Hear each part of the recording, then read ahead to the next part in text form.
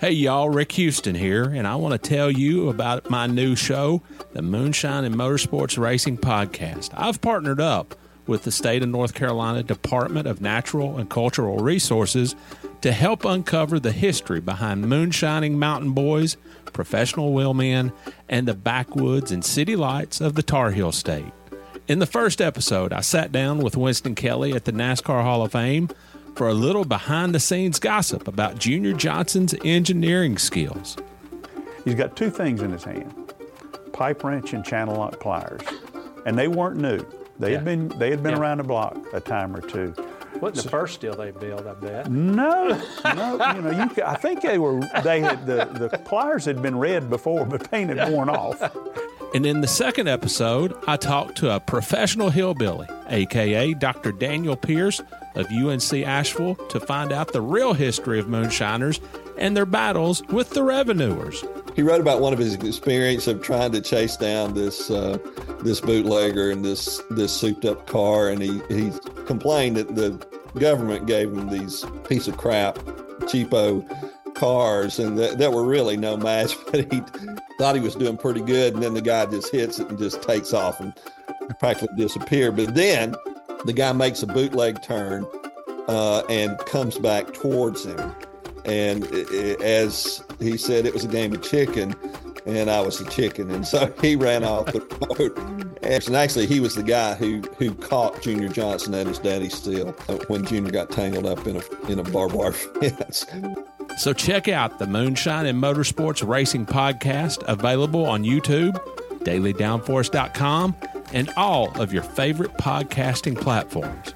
And be sure to check out my regular show on NASCAR history, the Scene Vault Podcast.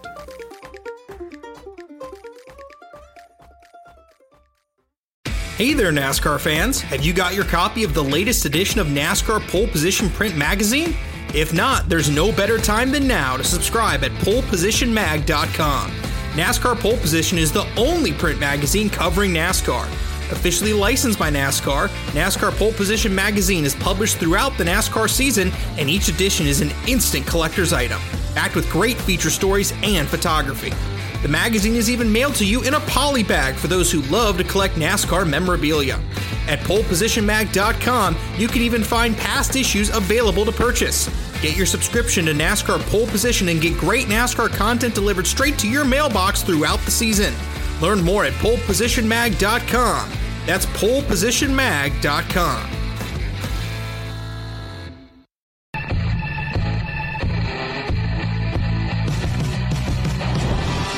Green. Holy moly.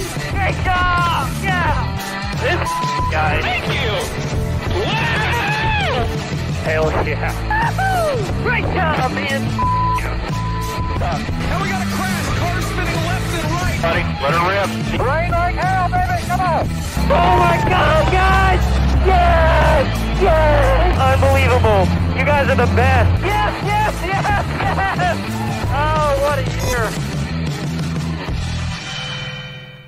What's going on, guys? It's your boy Darian Gilliam, aka Black Flags Matter, back for another edition of the NASCAR Weekly Podcast, the final episode on my channel for the season, so let's make it a spectacular one. We have our usual panel, and fellas, before we address the giant elephant in the room, we had some amazing racing at Las Vegas Motor Speedway. Another race in the playoffs. Joey Logano advances to the championship for. Eric, start us off. What were your thoughts on that final lap battle between Chastain and Logano? I think I said it on Twitter. It was like fire fighting fire because you had two of the most aggressive drivers in the Cup Series today.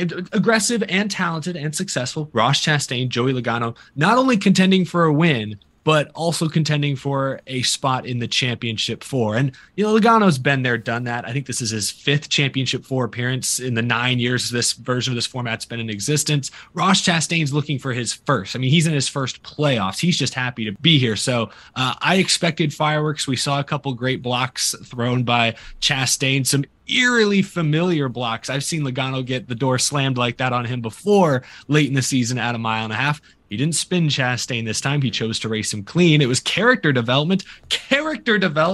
and it worked out for him. And guess what? He's probably not going to get pile driven into at Martinsville in 2 weeks. So I was impressed by Logano's drive. I was also impressed by Chastain racing hard, but within reason. He knew the last thing what am I trying to say? The number one thing that can't happen here is I get wrecked.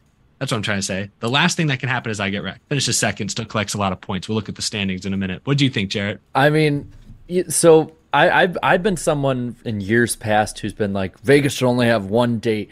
The racing doesn't show that it should have more than one. But I'll tell you what, if we have more finishes and races like the spring race and this race, I'm fine with Vegas having multiple races a year. If this is what we're going to get, this really good multi-groove racing where you have guys coming and going throughout the day, you have where guys can go 3 wide, where guys most of the time won't be right into the wall. I'm down with that, man. And with the finish too to cap it off, I thought that, we'll talk about ratings in a bit. All those fans that tuned in this past weekend got a hell of a show this weekend. And nothing for me is better than after I get worn out in the morning, Darian as well, running a marathon, and you can go home and just watch an amazing, not even like just like best race of the year kind of thing, because I don't think it was that, but you can watch a race that has intrigue throughout and is amazing throughout for different reasons.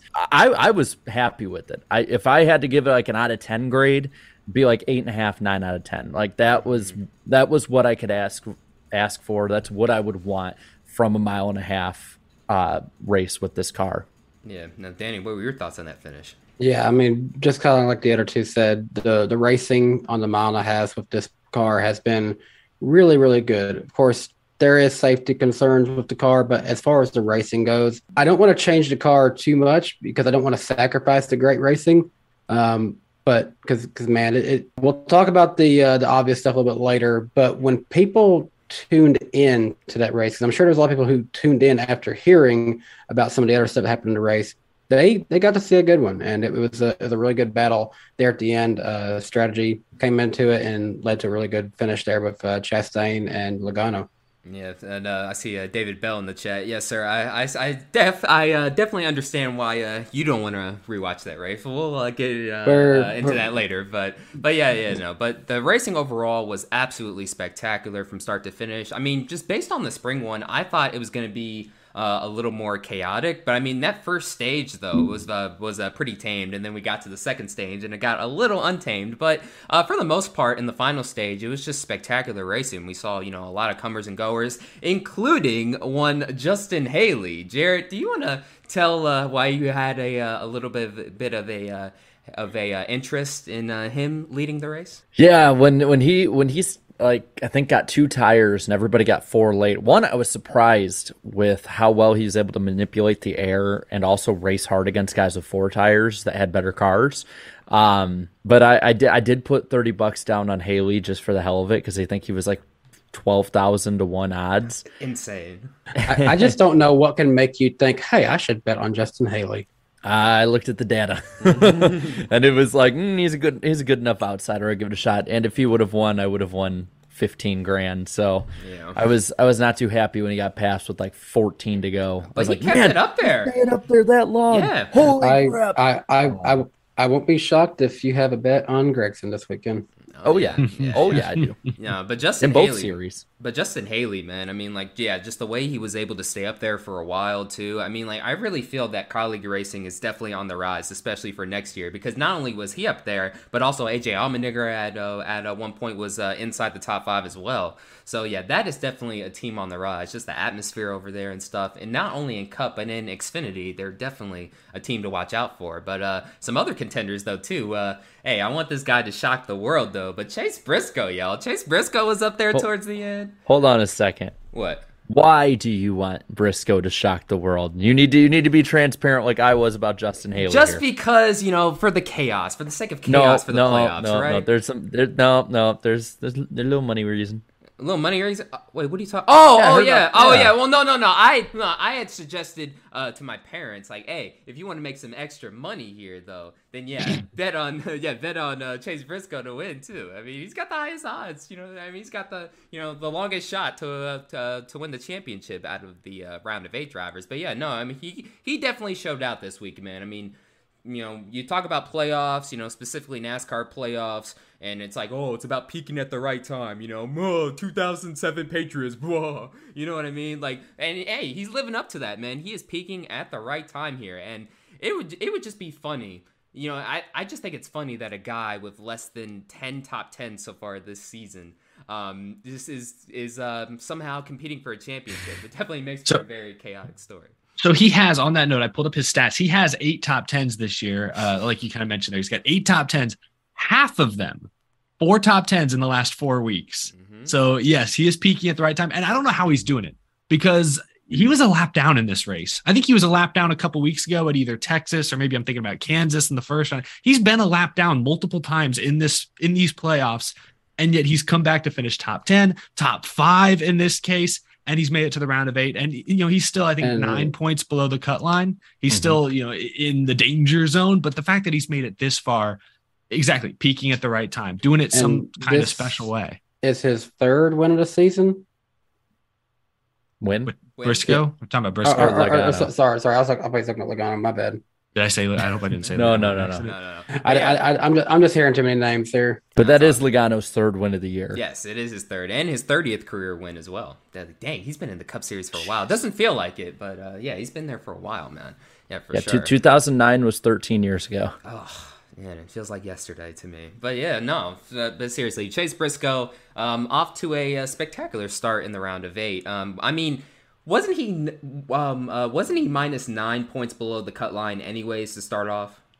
Yeah, I think he was in that round there. Yeah, so he didn't make up any points by finishing 5th because he didn't get any stage points. But he didn't lose any points neither, though. So hey, it's all good. That's all good. He didn't lose any points though. But someone else who definitely did lose some points. Oh boy, Ryan Blaney. Let's talk about him for a moment here. That dude cannot catch a break here. I mean, he was running up front there. And hey, that was the chat's pick too, by the way. Chat, you see what I've been going through all season, because I picked Blaney to win like 3 or 4 times this year. And for one reason or another, it didn't come through. But he was running inside the top 3 for a lot of that race. And then, the first incident was him and Byron. Byron had got loose. And I don't know how those two were able to save that. That was a pretty crazy. Yeah, the only thing that saved me was them picking Blaney because I had Larson, and we'll talk about that more later. Yeah. But no, those two, they were able to save it. And if you know the little, little personal relationship between the two, you'll see the humor in that. Me and Eric with Denny Hamlin, baby, let's go. But no, just enough. But then the other issue that happened with him, the tire issue, man. The tire, man, just. Again, Eric, I mean, like... Was it a tire issue? He just spun out. Oh, did he just spin out? I thought he blew a tire. Yeah, he got loose and just spun out. He didn't blow a tire. It was weird. All race long, Dale Jr. or Letard or Burton were saying, I think that was a tire issue. And then like every 3 or 4 times they'd say that, they'd go look at the replay and be like, oh no, they just spun out. Like, I don't think there was a single tire issue all day long, which was surprising. Everyone expected there to be at least a couple. It's another mile and a half, a fast mile and a half. But no, Blaney, kind of randomly. I don't know that his car, I know he was battling some sort of vibration early in the race that they didn't know what it was, and it maybe never really went away. But it did seem kind of random. It just snapped loose on him out of nowhere while he was running like 2nd or 3rd. So, like, I don't want to say bad luck, because when you just spin out, that's either you or the team. It's set up right, but it's also... Yeah.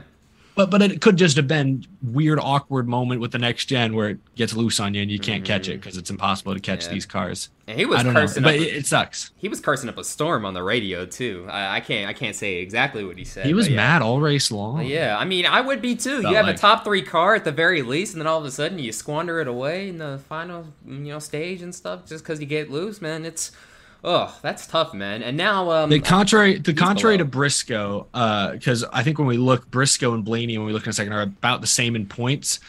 Briscoe, no stage points, good finish. Blaney, lots of stage points, bad finish. They're right there with each other in points. So that's just how these races work. It tends to even out, I guess. But it's not totally over for him, at the very least. So we'll see how he's able to respond. But, oh boy, it's about that time to discuss. It's about that time. Yep, it's about that time to discuss the elephant in the room. Oh boy. Bubba Wallace versus Kyle Larson there. And we see David Bell. Yeah, David Bell's son, Christopher Bell, was involved in that incident, unfortunately. For those who didn't watch... go ahead. I was just going to say, I just told David to... He said he didn't want to watch that race anymore. I just said, go watch the Roval opener. Yeah. There you go. Relive that win. But basically, if you haven't watched the incident, pretty much what happened was Larson came out of nowhere entering turn 3, and then by the time they were coming out of turn 4, he pinches Bubba a little bit. Didn't make contact, though. I thought he made contact initially, but technically he did not make contact. And then squeezed Bubba into the wall a tad, and then... Bubba Wallace, and that was the Kansas car, by the way. His best car, by the way, all season. Forgot about that. Yeah, his Kansas car, the one he won in the playoffs. Then he proceeds to basically right hook the five. The 5 goes into the wall, driver's side first, and then Bubba goes head on as well. And then poor Christopher Bell, just minding his own damn business, by the way, gets tagged at the very last moment by Larson. And has to, unfortunately, DNF. And then after the wreck, though, where do I begin? Bubba Wallace walks across a hot track, by the way. There were cars still making pace laps, by the way. And then all of a sudden... Well, they were going past him. That's like, the replay didn't show that as well, but they were... Yeah, there were cars like driving around and avoiding him. Yeah. So then he walks all the way to where to the infield grass where Larson was. And then Larson's he's just trying to to regather himself, man. He just took a very hard hit, driver's side first. And then I was expecting Bubba Wallace to just maybe just to talk to him and stuff. But then as soon as he put his hands up and dropped the helmet, oh boy, I was like, nope, never mind. Then he proceeds to push Larson into his car and then push him a few more times, and then Bubba Wallace walked to the infield care center and then basically slapped the one of the safety crew guys hands off of him and stuff, and had a very interesting post-race interview as well, where he basically told Marty Sider to stop fishing, even though he was basically doing his job. And then when asked about the Christopher Bell incident as well, about him getting involved, he said sports, and oh boy, that wasn't a good look. But basically, what happened? It led to a one race suspension this weekend at Homestead. No points fine. No money fine as well. So let's start off here, Jarrett. We were watching this race together, so I'll start off with you, Jarrett. Just what happened, man? Just what was he thinking? What were your thoughts on it? Do you remember Nashville this past summer? Mm-hmm. And how, I had said then that he needs to get his emotions in check because they're going to bite him in the ass one day. And they proceeded that day was October 16th in Las Vegas. And it's really unfortunate because a few weeks ago we were talking about him overcoming and winning Kansas. Just literally a few weeks ago. Yeah. Well, he ain't going to do it with that car anymore. No. That's been one of his biggest draws, but understandably, that's been one of the biggest things that people will point to when they don't like Bubba Wallace, is that he does let his emotions control him. And if he's ever going to be the driver that both, I think, NASCAR as well as fans and the team thinks that he can be, a driver who can who has the talent, has shown to be a top 10 driver at times, has shown the second half of the season to be one of the best drivers, most consistent ones out there. If he's going to be that long term, this has to be something addressed during the off season. During this suspension, let's be real, he's going to have a lot of time on his hands this week. But I said after Nashville, when he basically stopped talking to his crew chief and then stormed off on the red flag, that that's unacceptable. You need to get your emotions in check. And this is just an escalation of that. And, we see the explosive consequences of it. Yeah. No, I wholeheartedly agree. It was very disappointing to see him sort of just heat of the moment react strongly like that. But I think what adds to it, he had a good car at Nashville. Then they had run into issues. He has a good car here at Las Vegas, wins the first stage, I believe. And the moment something goes wrong, just it's over. He's not able to keep his emotions in check. I really can't add anything more to what you just said, Jarrett, because I wholeheartedly agree. What you said about his emotions being one of the things fans like most about him is true. It makes him appear more human, a little more, in some ways, down to earth than your average major sports superstar. But at the same time, they get the better of him too often. I mean, we go back to the Bowman throwing the Powerade at his face. That wasn't the greatest sin in the world, absolutely not, but it was certainly not a good look. Wasn't a good decision in that moment. Look at Nashville, you look at Las Vegas this weekend, a lot of bad decisions. As for the penalty, I think the penalty was fair. There's certainly a fair question to be asked about precedent, because Carson Hocevar right hooked somebody at IRP this year, did not get suspended. I forgot about this example until earlier today, but about 2 years ago at Texas, I think it was Ben Rhodes right reared Christian Eckes into the dog leg at Texas. Yeah. And I was shocked no penalty came from that. I was at that race. That was the double bird race that Eckes gave him afterwards. NASCAR has not penalized right rear hook front straightaways in the past. Perhaps neither of the two I just mentioned were quite as blatant or obvious or egregious as what Bubba did. In the case of Hocevar, it's not a high-speed oval. There's no dog leg there. The angle's not quite as bad. I'm not condoning it, but I am saying it probably wasn't quite as egregious as what Bubba did. But I think going forward, this should be the new standard. If you right rear hook somebody in retaliation, it should be a one-race suspension. And the team actually, I think, gets off pretty easy here. Yeah, the damage is done from a PR standpoint. Sponsors probably aren't happy with Bubba for what he did, but they're competing for owner points, and John Hunter Nemechek's going to drive that car, and as long as he starts the race on Sunday, they're still going to collect their owner's points. There was no deduction there, so some will argue this was even too light of a penalty just for that reason alone, but I think it sends the message to Bubba, and that's what's most important. I think I'm okay with no points penalty here for Bubba because, I mean, let's be real, him sitting out, that's essentially the same as taking away 40 points because he gets zero down by not being driver point stand. Yeah. So he gets nothing now at this point. So it's essentially the same as a points deduction there by sitting out this race. I am kind of surprised that there wasn't maybe at least some kind of money fine, especially more for him. Even though it was a light shove, putting a hand on the official, I'm surprised there wasn't something more for that reason. But and don't get this wrong, all four of us, all this week, we've all criticized Bubba over what happened this weekend. And don't take criticism as we don't like him, because that's not the case either. No. As we see it on social media too, you can criticize him and not be hateful, racist, all that sort of thing. I'll be real. Like, I thought he should have been suspended the rest of the season, personally. If you look at and Eric might have something to say about this. If you look at the Matt Kenseth situation specifically, that does seem like it would have been correct. We're at a point where there's not many races left in the season. And I think it was Kyle Petty was talking about it on one of the shows this week that he believed that he should have been suspended for the rest of the season. Maybe. But at the end of the day, it's NASCAR's decision too. Yeah, and I just think. I'm sorry. Just really quick, I put a poll in the chat. Was the Bubba Wallace penalty fair? And so far, the vast majority of you agree that it was fair, and I agree as well. But go ahead. Just talking about precedent, because you referenced the Matt Kenseth thing, and I would argue from a safety standpoint, what Bubba did was worse. But from just an egregiousness standpoint, Kenseth 100 laps down, coming out and just waiting on the leader in the round of 8. Like, that's a little different than just in the moment losing your head real quick and wrecking a guy. I'll give NASCAR officials from 2015 credit at least for that decision. But if we talk about precedent, Steve O'Donnell went on SiriusXM NASCAR radio last night, and I don't know the exact quote, but he basically said, like, fans are going to say, look at how we officiated one thing versus another. Honestly, in the moment, this was just saying, hey, you can't do what Bubba did. And I thought it was interesting. He was basically saying, we didn't look at precedent. We just said, hey, we don't like this. We're going to suspend him. That made me think of something that, like, maybe Mike Helton would do, or like something back in not the pre-Brian France era, where there was one guy who kind of just ruled with an iron fist and just sort of, didn't completely make up the rules as he went along, but he just kind of eyeball test would see something and say, I don't like that. Boom, here's my new law of the land.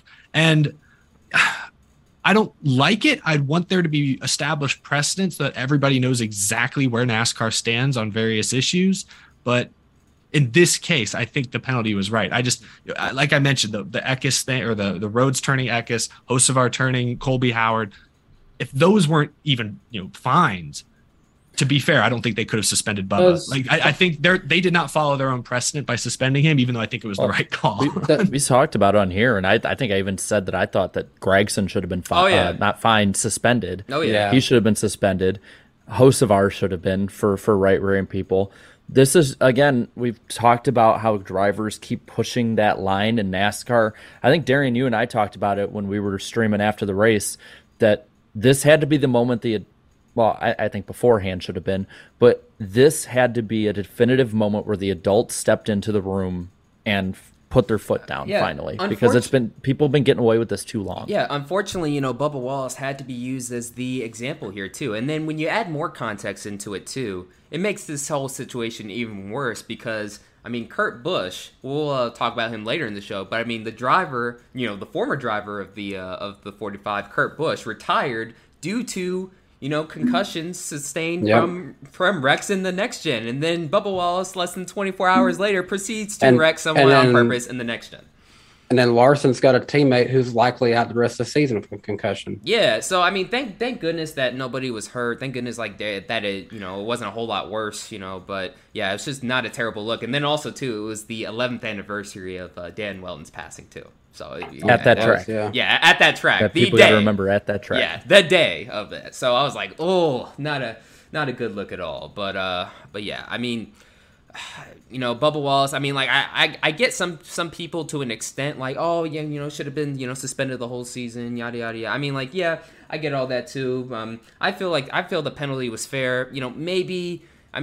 Could there have been like a bit of a points deduction, for ownership points and stuff like that? Perhaps. Well, what's the team got to do with it? It's the driver doing the bad act. It's not the team's fault that they didn't tell him to do it. Yeah. Yeah. Well, didn't Gregson get penalized owner points too? That's what and I don't get that. They're responsible. It just kind of goes hand in hand. If they're going to dock you driver points, they're probably going to dock you owner points as well. I don't know. So it was interesting in their statement. It sounds like they've sat down, like 2311 has sat down with Bubba, and I would have been probably very uncomfortable, but I would have been very curious to hear how those conversations went. You imagine President Steve Loletta was there. Denny Hamlin was probably there. I doubt Michael Jordan was there. Maybe he was on a speakerphone. I don't know.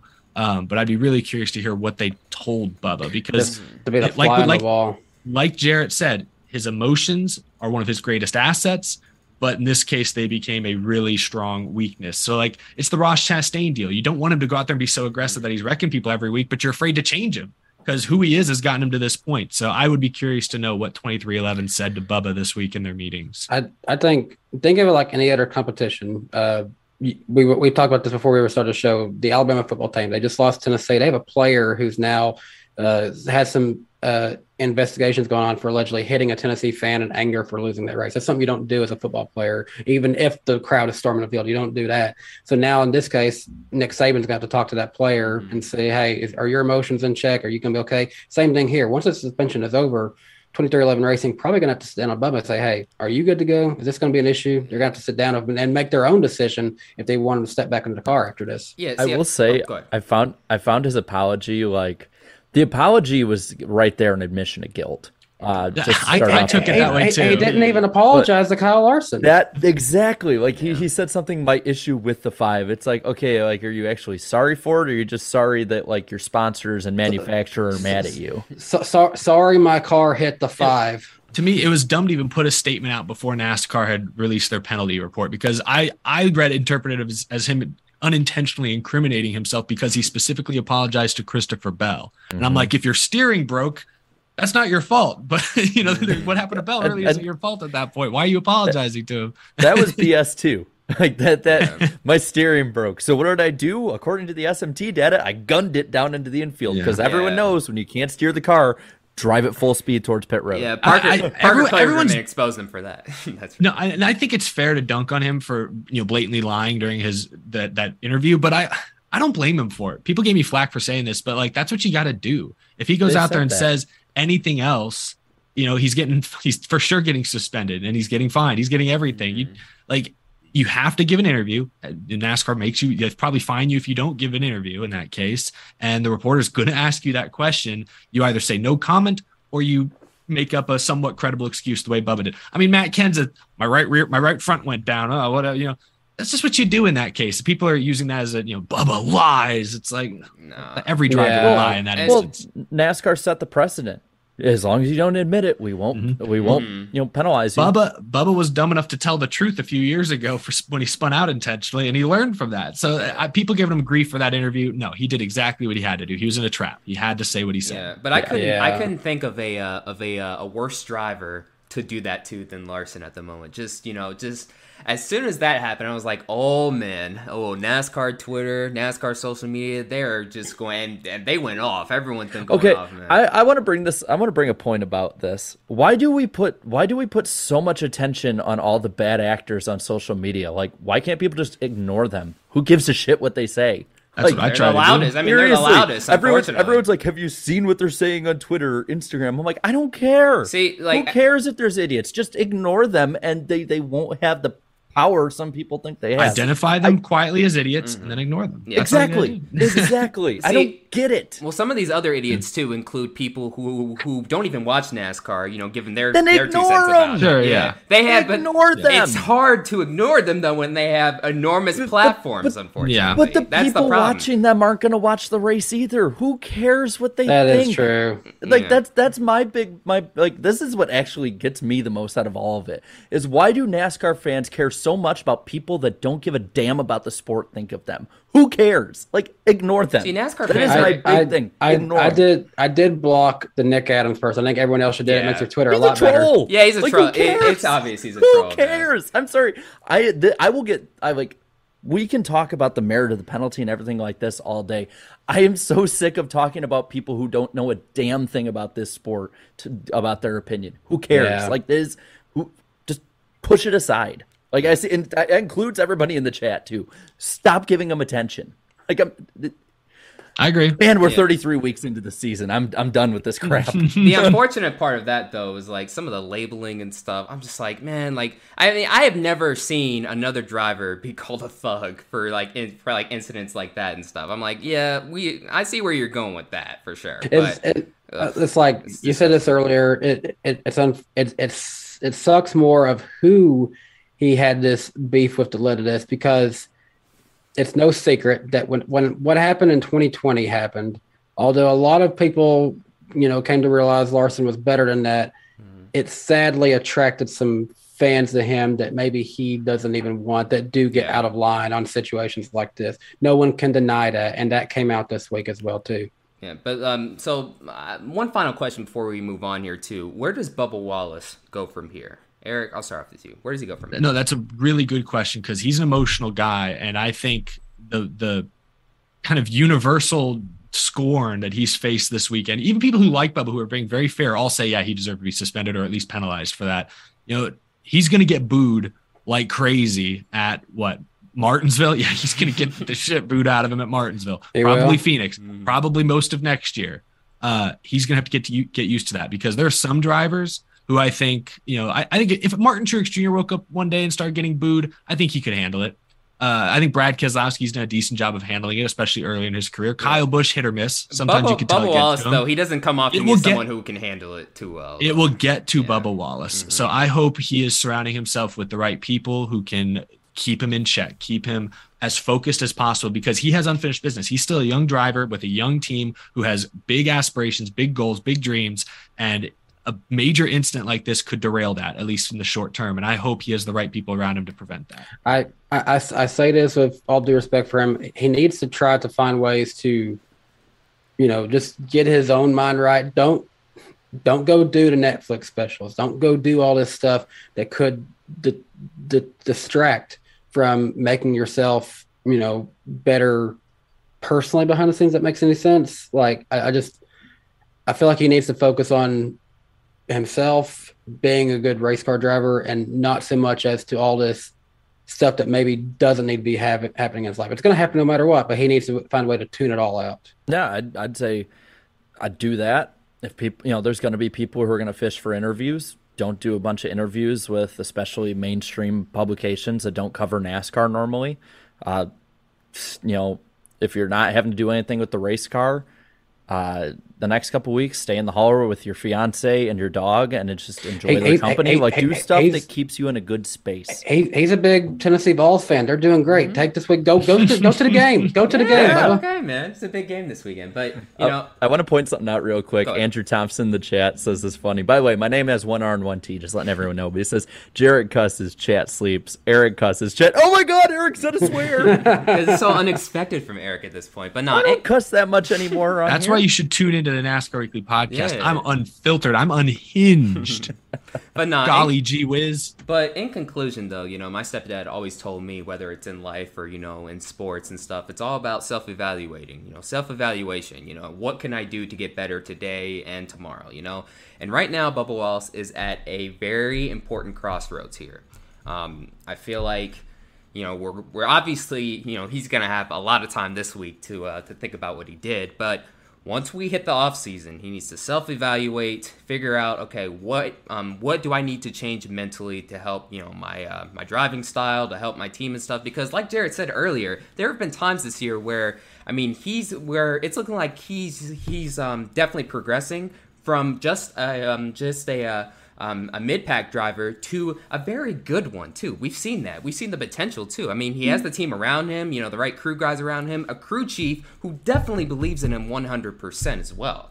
So I feel like Bubba Wallace needs to take a lot of time to self-evaluate this offseason, and if he's able to, then, hey, maybe he could be a playoff guy next year, you know, based off of wins, or maybe he can just point his way in through consistency. I do think, though, I don't know what Kurt Busch's long-term plans are going to be. I mean, obviously, he might want to race, you know, every now and then and stuff. But I don't know. Like, I feel like 23XI should hire him as, like, a driver coach, a mentor, and stuff like that. I mean, because they're going to have two young guys there next year. Essentially, that's what in IndyCar, that's what Franchitti became for Ganassi. Yeah. So that was a role like that would be great for Kurt Busch. Yeah. I mean, he himself, we all know the emotional disaster he became in the early 2010s.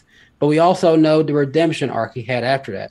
He would be perfect to be the driver coach of 23XI Racing. This is the perfect time for him to sit down with Bubba and say, hey, man, let's talk about all this. Yeah, I mean, somebody had commented on my video from last night, too. Like, hey, this is this past weekend's incident was basically Bubba Wallace's Kurt Busch moment.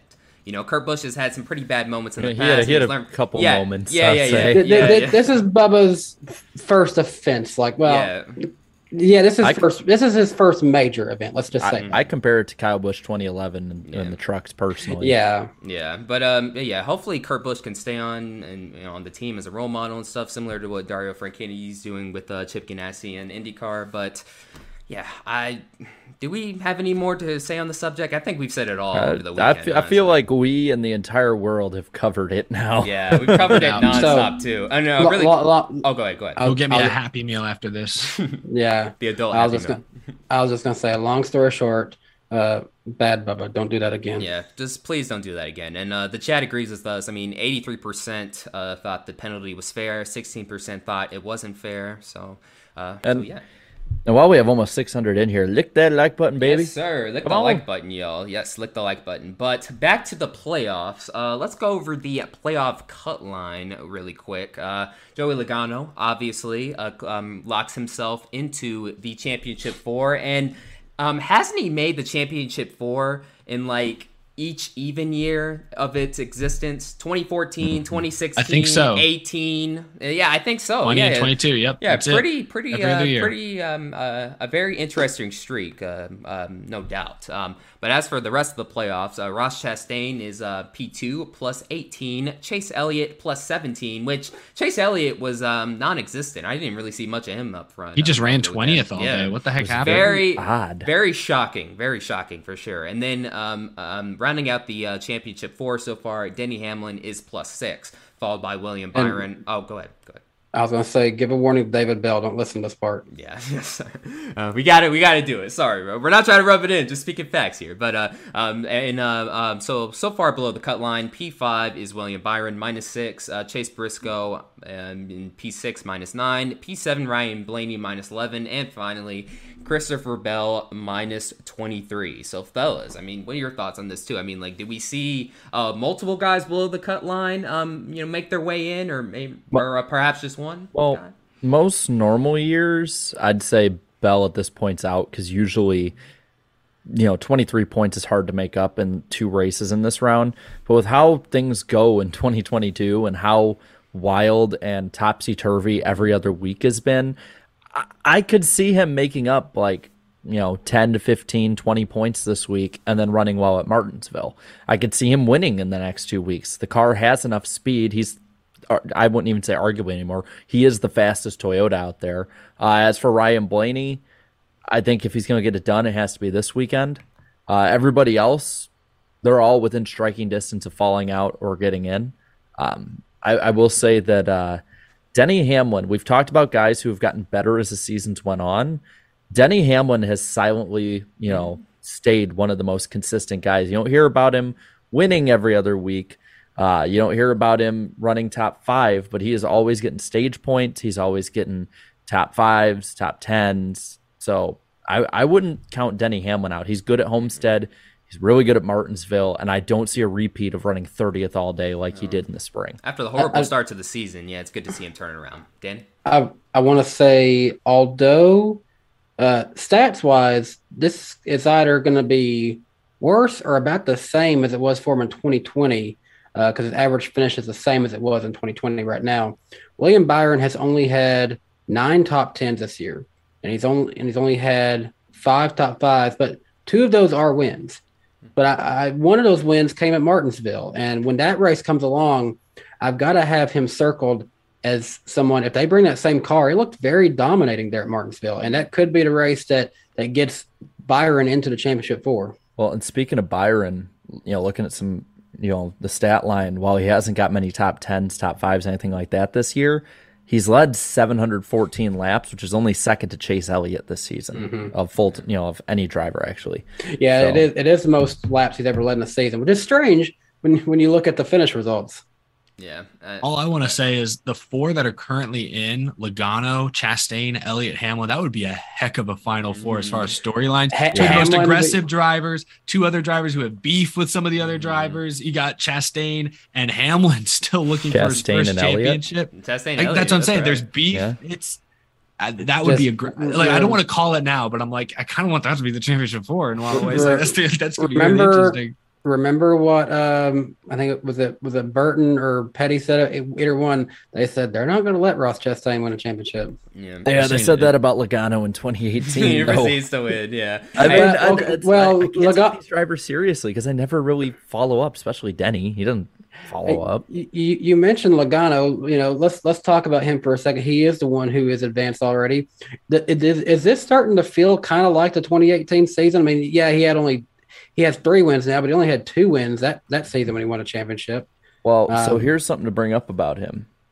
Danny, you remember where we were the first weekend of June, right?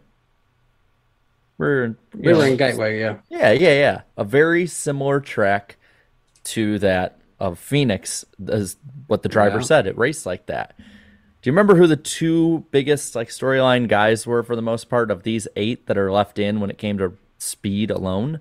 It was Joey Logano and Chase Briscoe. I'm just saying, Joey Logano and that team have 3 weeks now, and Chase Briscoe's been on a roll. That might be your championship fight right there.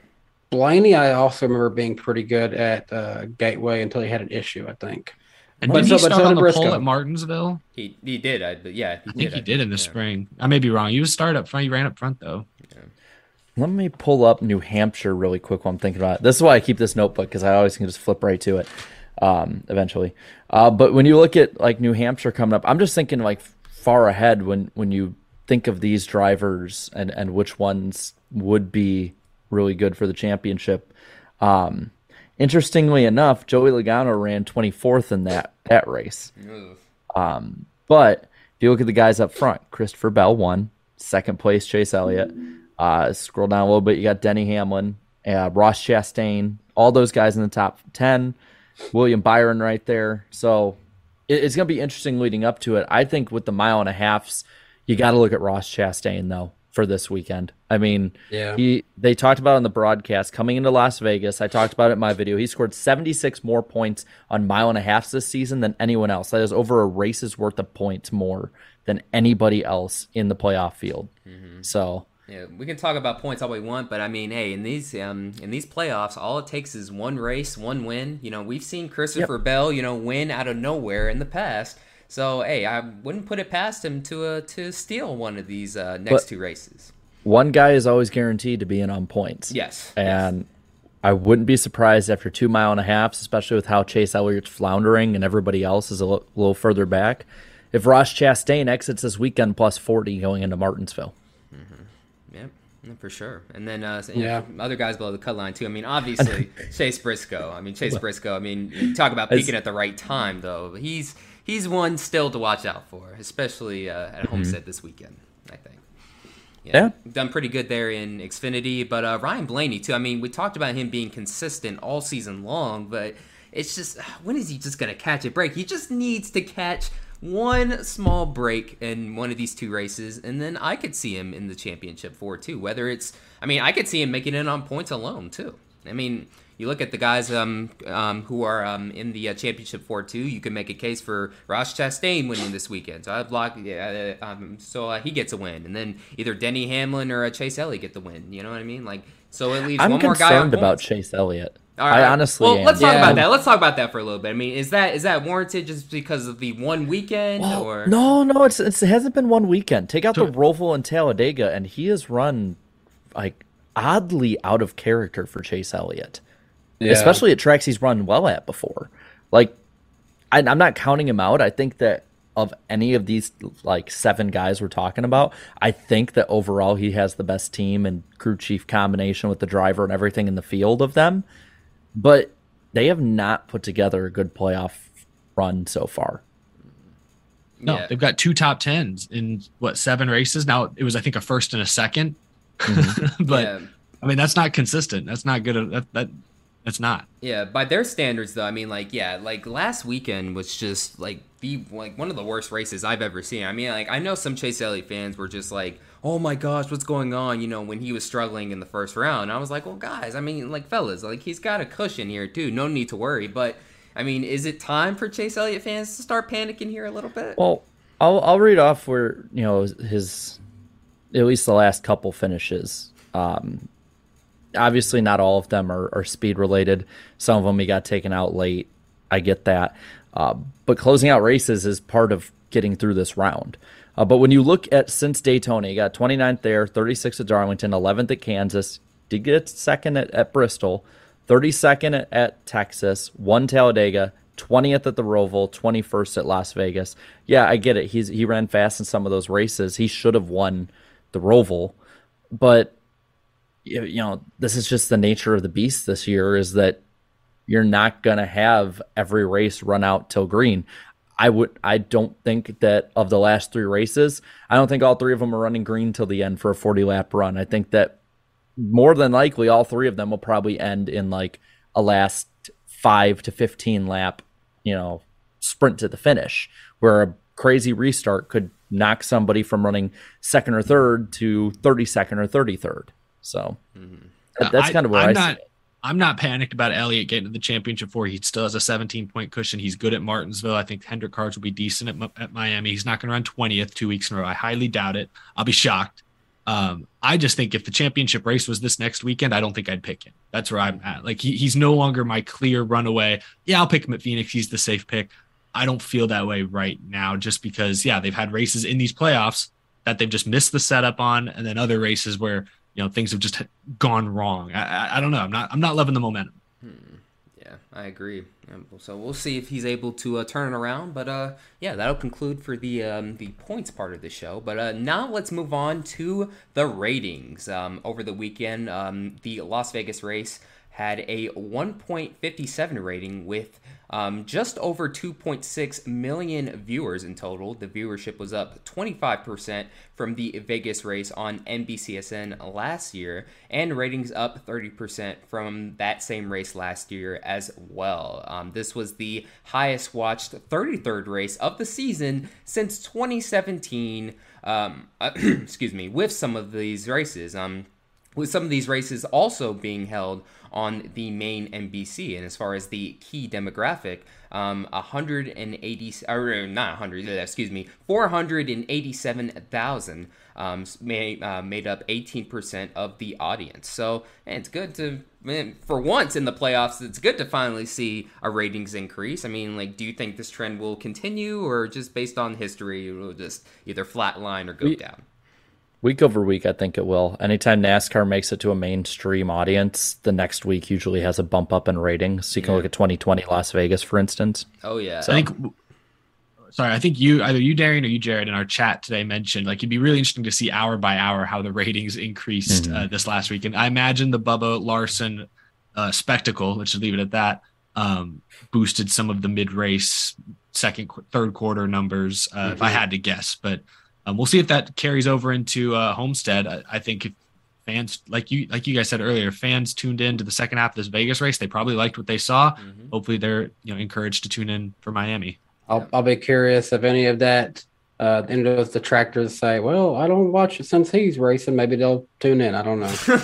It'll be interesting also to see how the key demo is going to go down in percentage wise. Well, I think the key demo, like what I'm going to be interested in is the key demo and audience with the F1 race being on at the same time this weekend. Oh yeah, is it? Yeah. What is the yeah, I know they're the same day. But what time is the F1 race? Are they just going head to head, same hour, same? I believe it starts. I believe it starts a little after the race. The Cup race begins. I'll have to check again. It was the same thing last year. Yeah. I'll check right now. Okay. So I'm genuinely curious. They're in my neck of the woods. I could drive 2.5 hours down the road and sit in the parking lot for $100. Yeah, and their championship is basically wrapped up already. Yeah, and then go use another $130 go buy a Mercedes hat. Mom, look, I made it. I'm here. Their merch is so expensive, man. I've tried to buy it. I'm like, no, I can't do it. Too expensive. F1 race starts at 3 p.m. Eastern time, and looking down at when the Cup race starts, the Cup race starts at 2:30 p.m. Eastern time. Oh, shit, they're at the same time. Yep, they're at the same time. Wow. Yep. Well, and F1 did that on purpose. Of course. Yeah. They want to I don't know. Yeah, they want, or maybe they, I don't know. Do they even know NASCAR exists or whatever? I don't know. They seem to be in their own little world at this point. They're trying to take the American landscape in America. They know NASCAR exists. See, sometimes, like, some of these F1 elitists, they're in their own little world sometimes or whatever, that they forget that, I don't know, some of these fans forget that any other motorsport exists. I don't care F1. what they think. I care what the execs think of scheduling-wise. That's what I care about. But they're definitely competing for sure. So, we'll see who comes out on top. I got a feeling it'll be NASCAR, though, but I could be wrong. Here, but we'll see. But anyways, speaking of certain percentages or whatever, it's time to move on to the poll, the famous iceberg poll. Jarrett. Well, now that my hearing has come back, poll went pretty good this week. We got about 14.3K votes. 37% thought it was a great race, and 38% thought it was a good race. So 75% net positive. 15% said it was an average race, 4% below average, 5% said bad, so 9% net negative. We have a new person to give their vote as the first comment. Isaiah Haight. Is that positive? And it's Hait. Oh, I don't care. It's his last name's Haight. It has to be negative, right? I'm gonna say positive.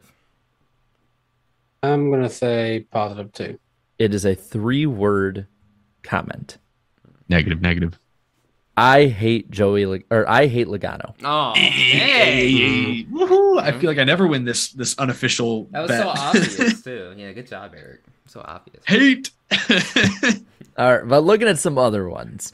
This one from Spencer was the top one. What a pass for the win. What a race. That was awesome. Loved the multi-grooved racing today. Lots of leaders, lots of lead changes under green. That is true. And lots of, and in all big letters, parity in the field all race. So good there. Raphael here says, if NASCAR did a driver of the day, it would totally go to Kyle Busch. What a drive, what a race. That's right. Yeah, he came back, That is man. right. Yeah, had a clear head, came back. Ordinarily, it's killed. Let's see what else we got here. JGR for Life says, best Vegas race I've seen since 2018 fall. The leader really couldn't drive away, and the cautions and drama made for the race to be exciting throughout the day. For Bubba, he needs to be suspended the rest of the year. No appeals required. For Ben Bayshore, this will be his final race with Kyle Busch. Yep, Kyle Busch don't have to worry about working with him He's ever outta again. Ever again. And I had my question answered for me. I think Bob tweeted out that the fourth race will be the Clash next year. So we're assuming Ty Gibbs will be in the 18 next year. He'll have Ben Bayshore for the Daytona 500 unless JGR pulls a big brain move and has another crew chief so they don't have to have a suspension. I don't know how that'd work. Let's see. Another one here. I swear people at the front of the field today were like, what? Kyle Busch? What the hell are you doing here? I'm not used to this. Yeah. Also, Briscoe is the biggest underdog this season. Yes, he is. Yes, put some money on him. Log Drive says, aside from what happened with Bell being wrecked, I thought this race was fantastic. Intermediates keep having amazing racing. Rick here. Rick says, one of, if not the top 10 races of the year. There's a lot of people, just fantastic race, great racing. Another one, Brandy says, so heartbroken for Christopher Bell. Nolan, two things, great finish. Bubba better be suspended. This was commented 3 days ago. And it has a lot of comments under it that I will not look at. Let's scroll down to the bottom and hope to God that I have a hazmat suit for it. And if I can read any of them. I was surprised. We didn't get a ton of comments, but let's see. Can't read that one. Can read that one. Can read that. I'm not going to read that one. Can read that one. Not going to read that one. Good Lord. It's like every other one. Not going to read that one. Going to read that one. We figured it'd be like that at the bottom. You need double layer hazmat suit. All right, I'm gonna read the ones I can though. Ross Crash Stain says, "Boo, babyface Joey Logano." Okay, insightful. Dagan Hardy, average but not great. Just wish Larson. Oh, never mind. I read the first 3 lines and I'm like, nope. Careful, Jared. Careful. Oh, chill. Not good. Denny Delivers was the lowest voted comment. I feel safe reading that one. There you go. No one. Absolutely no one. Chase Briscoe running at the front. Who invited me? I'm going to read the full comment of really any of them. It was a wonderful week, and let's move on to the Xfinity race. Yes, sir. The Xfinity race was very interesting. Well, hold on. Before we actually talk about the race in general, the first few laps, you could watch the first 15 to 17 laps not only on NBC but also on NASCAR's YouTube channel by accident. Yeah, NASCAR accidentally streamed the race, the first few laps of the race. Can I acknowledge that literally on last week's show, we suggested that they should try streaming a race to YouTube to see what the numbers would be. Yes, specifically an Xfinity or truck race. Yeah. And it was like, and at first I was like, okay, either NASCAR has made a huge mistake or they're actually listening to us. So I chose the first one, obviously, and was proven right. It was a mistake. Yeah, they privated it shortly thereafter. Maybe Big Brand are like, someone are just like, hey, let's just see what this does for a second. To be fair, they almost had 2,000 watching with no promotion, which again is not great, but if you know YouTube streaming standards for NASCAR content, that's pretty good. Like that's actually pretty good. Yeah. I mean, when they have like Cup onboards, they only I think get up to like 4,000 at any point. Well, I think the reason those could be better if they offered more than just a POV of someone that we don't know is even going to do good. Sometimes it works out they get someone who's actually going to go on to win the race, and sometimes that's pretty cool to look at. I think Logano was the featured in-car this week, and of course he won the race, so that worked out. Yeah, that doesn't usually work out. The funny thing about that whole ordeal to me was people were blaming us for bringing it up. I'm like, dude, there was nearly 2,000 people watching. They knew almost instantly. I'm sure there was a boss that texted and said, "Hey, what is this doing up here?" Yeah, I just love that the title was race replay. So we now know exactly how those race replays get posted on Tuesdays and Wednesdays. No, I've known that they for just a while. stream it in private. Yeah, no, I've known that for a while because whenever they make them public, it says, "Oh, streamed 2 or 3 days ago." So I was like, "Oh, this is one of those deals." But they corrected it in the end. But to the Xfinity race as a whole, though, Josh Berry. He wins. JRM, they finished 1, 2, 3 with Barry finishing first, Noah Gragson second, and then Justin Allgaier in third. The worst junior motorsports car was Sam Mayer in 7th place. So when your worst car finishes inside the top 10, that's a pretty damn good team you have. So yeah, we shouldn't be shocked that Barry won because he has had a very mid-season, I think, compared to even last year. But granted, this is his third win of the season. Yeah, he's won a few times this year. And he won at the same track last year, too.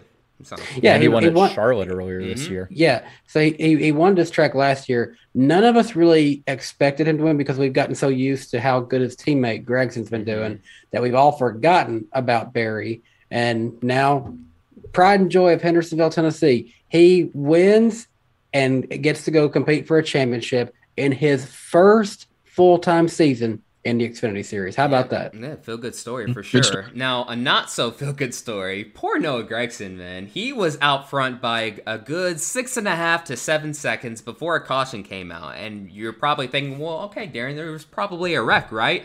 Nope. The 19 just got loose off of turn 2, and NASCAR, with their happy trigger fingers, press the caution button there. Unbelievable there. And that ended up surrendering Noah Gregson's huge lead. And he was stuck in that dirty air and had to fight for that second place finish. He was definitely pissed off after the race. Mostly at himself, though. Not at the caution. But, I mean, it definitely affected the outcome for sure, though. But, yeah, just another officiating woe, but yeah. I think he can handle losing this one. It's this next race. I think if he loses this one again, he's going to blow a gasket.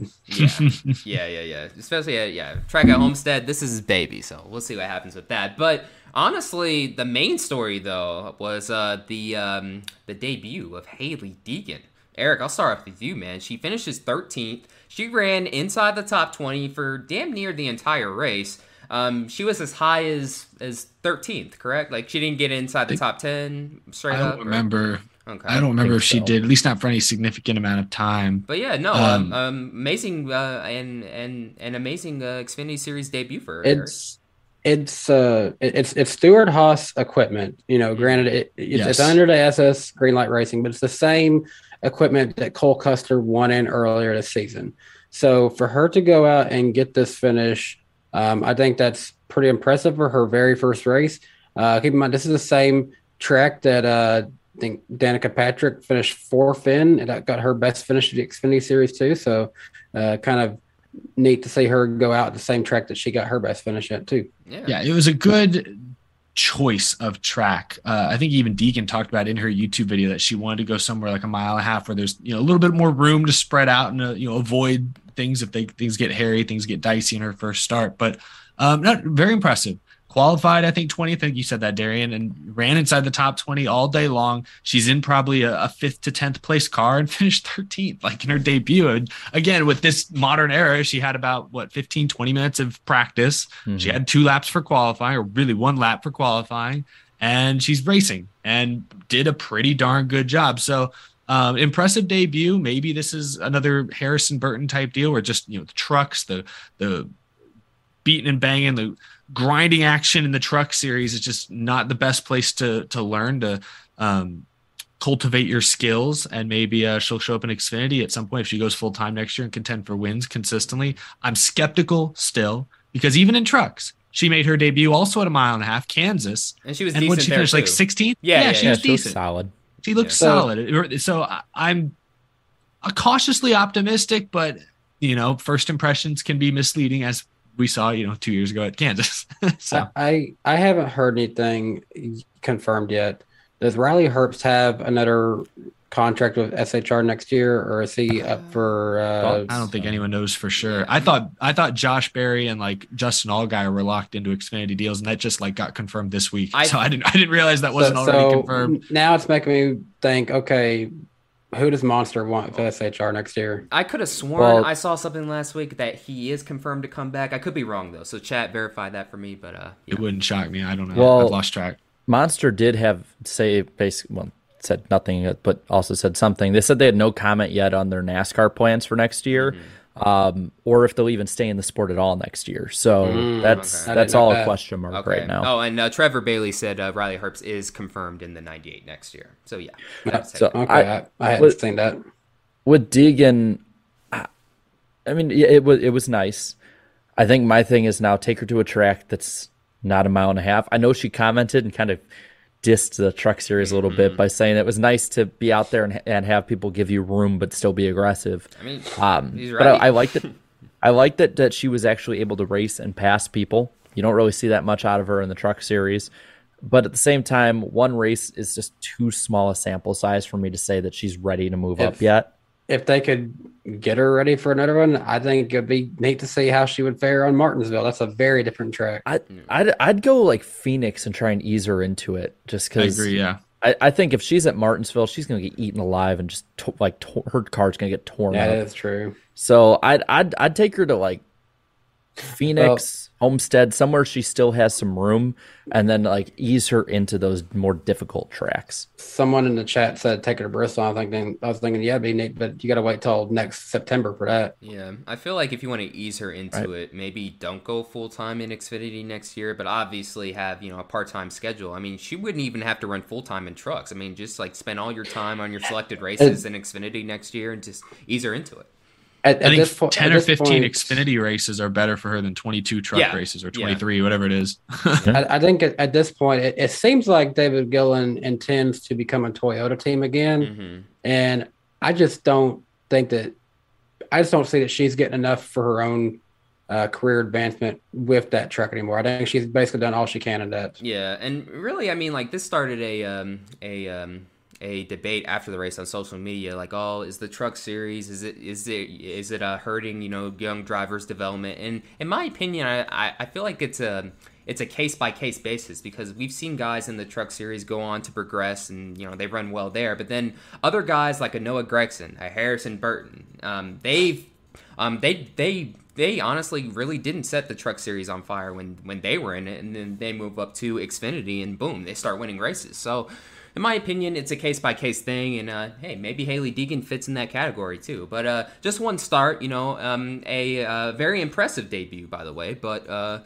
we'll have to see what happens with her in the future, though. But yeah, I think she'll do way better with 10 or 15 Xfinity Series races rather than another full-time season in the Truck Series. So yeah. So that'll conclude talking about the Las Vegas race weekend. Okay, let me pull it up. But we are now at that point in the show where this edition of the NASCAR Weekly Podcast is brought to you by Lionel Racing, the official diecast of NASCAR. Order the new 2022 diecast of your favorite NASCAR driver now at LionelRacing.com or any authorized Lionel retailer. So fellas, what you guys got? I'll go first. I've got the Homestead Master, even though he's never won here himself, Noah Gragson. I like it. The rest of us, it looks like, went with Mark Martin theme. I know we aren't really going to talk about it tonight, but he was very unhappy with Roush for not showing up and taking a picture with him at Las Vegas this weekend. And he put out multiple tweets about it. I understand him being disappointed, but my goodness, he is really making sure everybody knows about it. But yeah, I've got I've got this classic throwback. Well, it's not. We've seen throwbacks to this car, but was the Eagle One product like a sub product of like Valvoline? Honestly, you're asking the wrong person. I genuinely don't know what this company does. I just like the car. I got the 2006 AAA insurance scheme that he ran. I love that scheme. Yeah, this one only got ran 1 year because David Reagan had a different scheme for it the next, a little bit different than this one. But this one's always been one of my favorites. Plus, it was like center in one of the biggest controversies of 2006 with a JJ Yaley and at Charlotte. So, but I always love this car.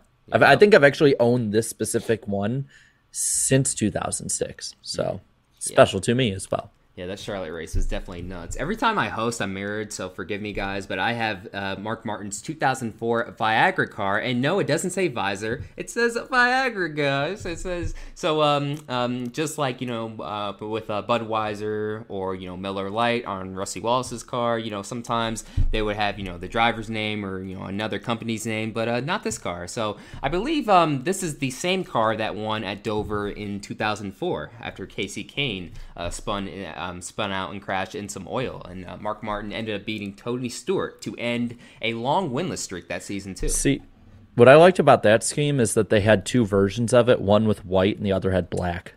So wait, was there a black one? Huh. Yeah. Look, I looked up Mark Martin 2004 to be sure, and it's like, there was one like that also had black. It might have been like year over year difference, but cool. That scheme had variation through the years. I believe so. I could be wrong. It has been almost 20 years. Yeah. Well, either way, it's a spectacular scheme. But so that'll do it for this segment of the Lionel Diecast read. And also, don't miss Lionel Racing's NASCAR Authentics Diecast at a Walmart near you. Okay. So now, fellas, we in Goodlettsville, Tennessee right now is currently 46 degrees. We are currently in, what is it called out here, Danny? A freeze warning, something like that? Freeze warning? Yeah, that's a freeze warning because it's kind of it's abnormally cold for the fall. Yes, well, while we have a freeze warning, we don't have It's the lightning round on the NASCAR Weekly Podcast. For the final time on this channel, I get to do that this season. Jarrett, what do we have on tap for tonight? Congratulations, buddy. You didn't peek out the mic. Nice. Justin Allgaier will return to JRM's number 7 team in 2023. Pretty much they have the entire team set for next year. Rockingham will be beginning their repave in November with the goal of bringing NASCAR back to their facility. They do have that new ownership that's been there a few years that's been really aggressive. So there's that. For those who still are playing NASCAR Heat 5, the DLC has been delayed. So sorry about that to all y'all. Sucks. Also, something that's been delayed indefinitely at the moment is the all-electric series, according to Adam Stern, after some of the news that came out about Dodge not coming to NASCAR in the last week or so. But a little bit better news for our resident Alex Bowman fan here. Blake Harris, the current crew chief for Michael McDowell, will be the new crew chief for Alex Bowman and the 48 team in 2023. Does this mean we're going to have Bowman supremacy next year? No. He might run better. He might run better. I think it's a great signing, honestly. Yeah. And a big loss to Front Row. Yeah. And a big loss to McDowell's supremacy. This one kind of came under the radar this week, but Christopher Bell has signed a long-term deal this year with JGR. South Point has said it signed another multi-year deal with Las Vegas Motor Speedway to be the sponsor of the fall race, so that'll be here long-term. Let's hope they're as good as this last week's was. Also, I wanted to point this out. NASCAR's Facebook account had posted about Joey Logano making the championship race in Homestead, Miami this week. So that was kind of wrong track, y'all. Wrong track. Just like the rest of Facebook, it's living in the past. Ty Dillon will be running the number 77 Spire car next year. Cool. Denny Hamlin has stated that Toyota will be allowed to make changes to their nose for next season after NASCAR saw that their aero numbers were much worse than all the other OEMs. This was also stated by Jeff Gluck on the Teardown podcast. Yeah, and I hope somebody asks Hamlin to maybe give more details on that, because that was kind of surprising, because we heard at the beginning of the year, remember Ford had to change their nose because they were way ahead. Now somehow I guess Toyota fell behind. I don't know how that works. I mean, these cars are supposed to be equal. Yeah, I think I saw Bosey tweet something that the numbers showed that Toyota actually was at a disadvantage this year, which Toyota wasn't. Whoa. That's why they had tape on the nose at Pocono. Another one here. JR Motorsports found a live possum in one of their cars after Las Vegas, and they actually have a plushie one in one of the cars this weekend. So cute. Wet tires will likely be used at Martinsville and Phoenix and possibly New Hampshire, as well as others in 2023, with a similar wet track setup to that used at road courses. This isn't to say that they're going to be racing in standing water like at COTA in 2021, but more just that once they dry the track up enough that you can, see the surface, kind of like what we saw at like the Charlotte Roval a couple years ago, at Watkins Glen. It'll be like that. It'll hopefully cut the drying process like in half, since we don't have to wait for it to be perfect to go back racing at those tracks. That's good. Cool. That, and if it's just, a little drizzle, they can still race out in it as long as it's not like terribly raining. Jeremy Clements crew chief Mark Setzer has been suspended one race and fined $25,000. Clements and team have been docked 40 points, all for a body modification found in pre-qualifying tech at Las Vegas. So he'll probably finish 12th of the 12 playoff teams this year. And then the last one is some good news, especially for those who were nervous about Homestead's future. I know even one of, many of my friends who go to Homestead, a couple of them were worried about it just because they know the area. Well, the Miami-Dade Board of County Commissions voted yesterday to give NASCAR $300,000 annually in cash from the county-wide general fund and give up to $100,000 annually in-kind services from the Miami-Dade Fire Department for cup races at the Homestead Miami Speedway for this year, next year, 2024, and 2025. Wow. This is reported by Bob Pockrass. So I love that they're giving it in cash. Straight cash, I was about to say. Straight cash, homie. Bring a suitcase. Yeah. How do you pay if you don't write checks, man? Straight cash, homie. An all-time classic. But oh man, yeah. So it's good to see that it'll stay on the NASCAR schedule for quite a while. And for the final time this season on Black Flags Matter, and that'll do it for this edition of the Lightning Round on the NASCAR Weekly Podcast. And now, back to the show. We've got a few more stories before we get to our Homestead picks. First, we have to thank our other major sponsor, Forney Industries. Forney offers a full line of welding and plasma cutting machines and metalworking accessories and more. For do-it-yourselfers all the way up to professional metalworkers, Forney has everything you need for your next project. So be sure to shop all of their top-of-the-line products at forneyind.com. I see Blue Jimmy fans got the link in the chat. It's also linked down in the description below. Or look for their logo at an authorized Forney dealer near you. Yeah, we have such amazing mods, man. They're keeping the chat clean. And also, they're hyping the chat, putting the links and stuff. Really appreciate it, y'all. Yeah, and hey, click that like button. We're only 5 away from 200. Let's go for 200 likes as we go into this next subject. Yep, lick the like button, everybody. And this next subject is for longtime NASCAR fans like us, man. It's tough, man. Kurt Busch announces retirement from full-time driving. What a shame, man. I mean, he was definitely getting up there in age, but definitely we didn't expect it to happen this soon at the beginning of the season. But then as things progressed, started taking a lot of hits with this new next-gen car. Unfortunately, it became pretty obvious, as, weeks went by, when he wasn't coming back, that perhaps the end was in sight. But Eric, I'll start off with you. Let's reflect on his career, man. I mean, is he a first ballot Hall of Famer? Yeah, no, for sure. I think there's two things that are going to stand out about Kurt Busch's career. One, it was a roller coaster on and off the track, personal life, professional life. There were a lot of ups early on, winning a championship for Roush, which has so far been Roush's last championship. They've not won another one since at this point. That's right.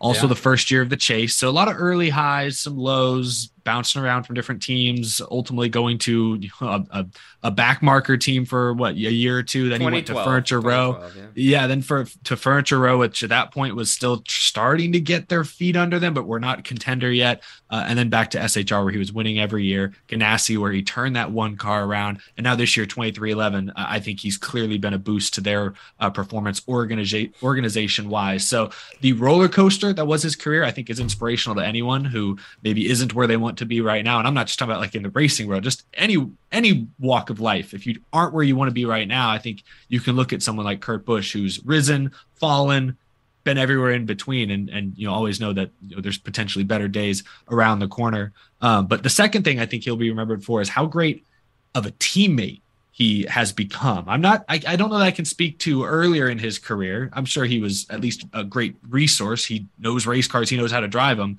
but especially later in his career. SHR, I mean, their best year was 2018 when they had all 4 of their drivers make the round of 8. Kurt Busch was right there in the middle of it. That was probably the very end of his prime. And he left for Ganassi the very next year. And I feel like SHR has not been the same since. He turned that one car around, made them a playoff contender, borderline championship contender the 3 years he was at Ganassi. And then he's come over to 23XI. He gets a win. Bubba gets a win. The team looks to be on the right path. He's sticking with them going forward. You ask just about any one of his teammates, especially in recent years, they seem to have nothing but great things to say about Kurt Busch as a coach, a resource, all those types of things. So I feel like those are the 2 lasting legacies Kurt will have. Obviously, he won a Cup championship and a Daytona 500, won like 30 races, I think. The credentials are there to get him into the Hall of Fame for sure. Mm-hmm. I think locally, everyone knows how good Kyle is at Bristol, but he could go down as one of the greatest of all time at Bristol too, for that matter. That was one of his best tracks in his career. I think he won there as many times as his brother, I think. Yeah, and he got his first career Cup Series win there as well in 2002. See, when I think of Kurt Busch, I think of I'll be real. I think of stuff when like the cameras weren't there. I was lucky enough being in the infield so much as a kid that I got to meet a lot of the drivers. And there's 2 like major kind of subjects or almost moments that I think of when I think of Kurt Busch. The first one is in 2007. I was, I believe, 9 years old. The first time I was at the infield in Chicagoland. I was waiting out at this little area with a couple other kids, just waiting for drivers for autographs on a Saturday night. And he along with Jeremy Mayfield and Carl Edwards, was one of 3 drivers that night that not only stopped and actually talked to us and asked us questions and would, I think he was there for a solid 10, 15 minutes. At 10:30 at night on a Saturday night before a race that the next day, back then they raced a lot earlier in the day. And for me as a fan, that was like something that always stood out. Even though I didn't like what Kurt Busch did on the track, if you remember, only a couple weeks before that is when he almost, I believe that's when he almost ran over, or was like in that little scuffle with Tony Stewart at Dover. But that meant a lot for me as a fan watching and seeing a driver on a personal level like that. And then the other one is for the past 4 or 5 years, every time I'm in the infield and I get to see Kurt Busch, I can actually have a legit conversation about the Cubs with him. Mm-hmm. And I don't, in the NASCAR industry, you don't really find that many Cubs fans in there. So anytime I was able to actually, talk to him about it and have a real conversation, not just like, oh yeah, they're doing pretty good or pretty bad this year, but actually, yeah, not as much recently, but it was really cool. I think I believe that when I was at Gateway, that was the question I asked, is if because he was saying how much he loved coming to St. Louis and he couldn't wait to come back next year. And I asked him, I'm like, so you gonna wear your Cubs hat next year? And he's like, oh, I'm wearing it everywhere here next year, definitely. So I hope he comes back in some way, just in a Cubs hat at Gateway, just to mess with those Cardinals fans. Yeah, I remember I was at Nashville Super Speedway because we were going to go to a Cubs game the next week. It's the first major league game I'd ever been to. And I asked him, what should I know about going to Wrigley? He just said it was going to be an experience like no other. So that was kind of cool. Oddly enough, Kurt Busch is just maybe timing the races that I was got to go to media work at this year. Kurt Busch was oddly enough the driver who I interviewed the most this year. I noticed looking back at all my videos of driver interviews.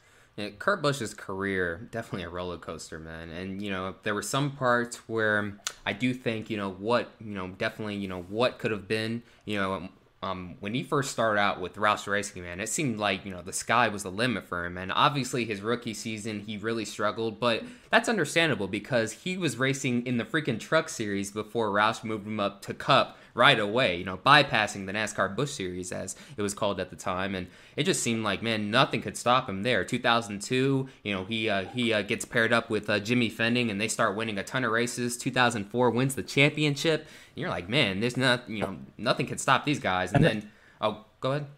I feel like fans now, especially newer fans, they don't realize how they don't hated he was. No, he was also very hated too. But a lot of fans forget how good he was to start off with. I mean, you talk about Kyle Busch now, but no, he was the man at that time too. But then, towards the end of 2005, he started to have some difficulties, man. With Roush Racing, he had a falling out, was about to go to Penske, and then he was wrongfully detained, by the way. He was wrongfully detained. I still, say that to this day in 2005. I mean, yeah, he did speed, in Phoenix that year, but he wasn't drunk or anything like that. He wasn't over the limit. Nothing like that. And, because of that, he was taken out of that ride. And then, obviously, his time with Penske there, too, you thought there was some potential there. But then that ended on a very sour note in 2011, so much so that it really ruined his reputation as a driver within the industry. Nobody wanted to touch him, except Phoenix Racing. They took a chance on him. They're like, hey, what the heck? Let's do this. Just come drive my car.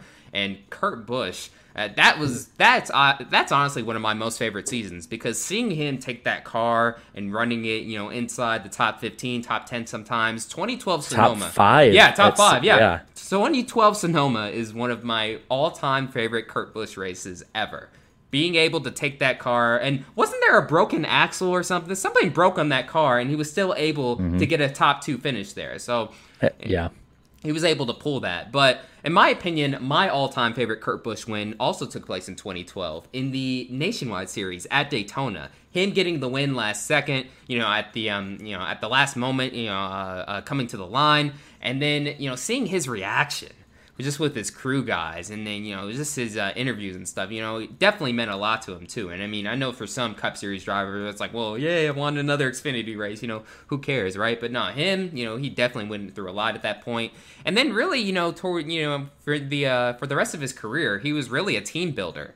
I mean, you talk about Martin Truex Jr. and Furniture Row Racing, but a lot of people forget 2013. He's the one who brought him to prominence, man. He brought him to prominence. Their first chase appearance or playoff appearance, as we call it now. Then 2014. Go ahead. Well, David Bell in the chat with the Snow $2 Angel. super chat. Yeah, yep. Kurt in 2006 Snow Angel win at Bristol. Yeah, all-time favorite celebration too as well. But yeah, no, and then goes to Storehouse Racing, helps develop that 41 car, and really that 41 car hasn't really been that good since he's left. I mean, if I'm just being honest here too, and then ending out his career with 2311, and thankfully he got his final Cup Series win of his career. Well, I mean, he's retired from full-time racing, so you never know. He might win in one of his part-time starts. I think one of my favorite Kurt Busch wins was 2010, the Coke 600. That was a very nice paint scheme that they had for him that year too. It had it was kind of similar to what Keselowski used when he went over to first drive the 2, but it had that glass bottle pouring instead of the aluminum bottle or whatever Brad had on it. But I thought that was a really cool paint scheme and a very good emotional win for Kurt to win that one too. Yeah, I mean, just him battling through all the adversity stuff. I mean, it really showed that hey, look, these drivers, I mean, they're humans just like us. I mean, Kurt Busch was going through a lot of the same issues, mentally and stuff that a lot of us go through too, but it's just not presented on such a public stage like his situation was, and it's great to see him, be, at the beginning of his career was viewed as, one of the most hated drivers in the NASCAR Cup Series as a whole. And then towards the end, he's one of the most lovable ones. So, yeah, good to see. In my opinion, a first ballot Hall of Famer, without a doubt. It's kind of like in wrestling world, John Cena was very hated, and now he's loved since he's gotten out of wrestling, so but very different sports though. And also though, in conclusion too as well, this is truly the end of an era. He was the last active driver to race with Dale Sr. Yeah. Dale Sr. gave him the bird, by the way, in his Cup debut. Or not in his Cup debut, in the 2001 Daytona 500 too. So, yeah, before he tragically passed away. But yeah, it's these Winston Cup drivers, man, that we grew up watching, man. Who's left now? Kevin Harvick? And is that it? I feel like once Harvick retires, this the generation the four of us grew up with will kind of be officially gone. Because I see like Busch, Hamlin, they entered in the mid 2000s. Now that Newman's gone, Kurt's gone, at least full time. Harvick maybe has one more year. It sounds like. Yeah, that's truly going to be the end. After Kevin Harvick, I think the next closest one is Kyle Busch. Yeah. So, or Hamlin or Truex. Hamlin and Truex are the next ones. Well, because Kyle Busch came in 05 and those two were 06. When did Truex show up? Didn't he show up in 04? He was part-time 05. He had some part-time stuff. Yeah. But Kyle Busch was part-time in 04, so. Yeah. So as far as the Winston Cup guys, it's about to be the end of an era, next year officially. So, but yeah, Kurt Busch, without a doubt, first ballot Hall of Famer, and hopefully he enjoys stepping away from full-time racing. A lot more Cubs games in his future. There you go. A lot more time. Yeah, a lot more Cubs games. Now moving on. Well, this is weird. A 40-race NASCAR season? No, I am not trolling. That was, in fact, reported by NASCAR reporter Lee Spencer. He had said that. She said it was a rumor. She said, my bad, excuse me. She said that it was a rumor, of course, that NASCAR was looking into 40 races as well as 2 exhibitions. I'll put a poll out, but I'll ask you guys first. Is that too much? Or? I hope there's at least 2 bye weeks if they do that. Well, I brought this up with Darian when we were talking about it over the weekend. And if they were to do that, saying that, let's say they don't do midweek races or doubleheaders, if they're doing that plus a bye week, the season ends the first weekend of December. And then starts, if you count the Clash, the first weekend of February, meaning they literally just have 2 months off. They basically have 9 weeks off. If this happened, I'm just asking you guys, do you think that we would basically just do this show year round? It's certainly possible. Basically take a Christmas and New Year's break. That's about it. I think 40 would be ridiculous. I didn't hear the clip where this rumor originated from, because I'll be honest, I just don't believe it. This might be the least believable thing I think I've heard in the last year in NASCAR. There's been a lot of random and wacky stuff, but the idea of adding races when you have basically the entire industry screaming about only having 1 off weekend a year, now they have to race on Easter. There's just no way, unless there's something they're going to pull out of their butts where it's like, oh no, we're going to do like 8 doubleheader weekends. But even that just does not seem realistic with how stretched thin these teams already are. I don't see any chance in hell they race 40 times next year. Maybe it's 40 weeks. Maybe it's 40 weeks and they only do, and they build in a couple more off weekends. Maybe if they go international or something. Phelps has said they'll be aggressive. Maybe this is what he meant. Aggressive in terms of we're just never going to stop racing. I'm just throwing this out there. There are some people in the Midwest, specifically Chicago and Road America, who are saying, See, I put this in my video. My theory is that this is with the RTA and teams and tracks and NASCAR, but basically like the RTA versus all, I feel like NASCAR is going to start putting stuff out there to give that public pressure for the next TV deal to be like, see, I mean, you want this stuff, because that's where when Lee Spencer was talking about it, it would be an effort to get more TV money to the teams. And I feel like we're going to start hearing more crazy things pop up that are in an effort to give more money to the teams. And it's, hey, you don't like it? Well, they're asking for more money, that we have to do these things that people aren't going to like if the teams are going to get the money they want. And I feel like that's an angle NASCAR is going to play with it. Because let's be real, the media hears different things from NASCAR, and different things get out through the garage so easily. NASCAR can slip different rumors out there with no challenge whatsoever. I think you might have to be making a point there that this is every other sport. NFL and the NBA keep expanding their playoffs. They want more playoff games. They want more playoff teams. The NFL just added a game to their regular season. Every league is trying to make more of their product, because more product usually equals more money. So you could be right that NASCAR is maybe dangling this because they're hearing from the TV networks that they want more content certain weeks of the year. And NASCAR, knowing the teams wants more money, they feel that they have leverage. Hey, if you want more money, more races. I don't want 40 races. Like, screw that. Holy cow. That's too much. We've talked, I think 36 is borderline. I think if you have 40 races, I think you should just race year round and just build in like 2-week break here, 2-week break there. And literally season ends December 30th, season begins January 12th. I don't know. Like that should be what they do at this point. Cause if you're going to race 40 times, that is wild to me. I can't imagine that. For me, I watch NASCAR year round, and then I enjoy that little bit of time where it's not on, because then I watch the Tennessee Vols and the Tennessee Titans. I like that time where I can focus on my 2 football teams, and then really I'm back to NASCAR. I appreciate where the season lies right now, that it gets done right as the football season's getting really good. Yeah, I mean, you got to remember, too, NASCAR fans, we also watch other sports, too, man. I'm a diehard Rams fan. Jared's a diehard Vikings fan. Well, that's the thing. I think these networks want something that can compete against football during football season. That's what it ultimately comes down to. And they know that running a NASCAR race in October against NFL Sunday, isn't going to be best for NASCAR's ratings, but it's still going to pull in 2 or 3 million viewers. And that's great for the network to say, hey, we didn't have NFL. We went up against the NFL and got 3 million viewers. Like that's still something I think these networks value, which is maybe why they're saying, hey, yeah, let's still end the season in late November. Let's go back to that, compete more with the NFL so we can compete in ratings for more Sundays. Like that could be where it's all coming from. I think it's good for the networks. I don't think it's good for the health of the industry, as far as the teams. More money, great. I guess if this is what makes the difference between getting another $1 billion deal or $8 billion deal and another like half of that, I mean then you're stuck. But this isn't a good position to be in my opinion. But yeah, go ahead. Even the drivers aren't really like, they're not exactly calling for less races, but just same amount. Just the same amount more compacted earlier in the year.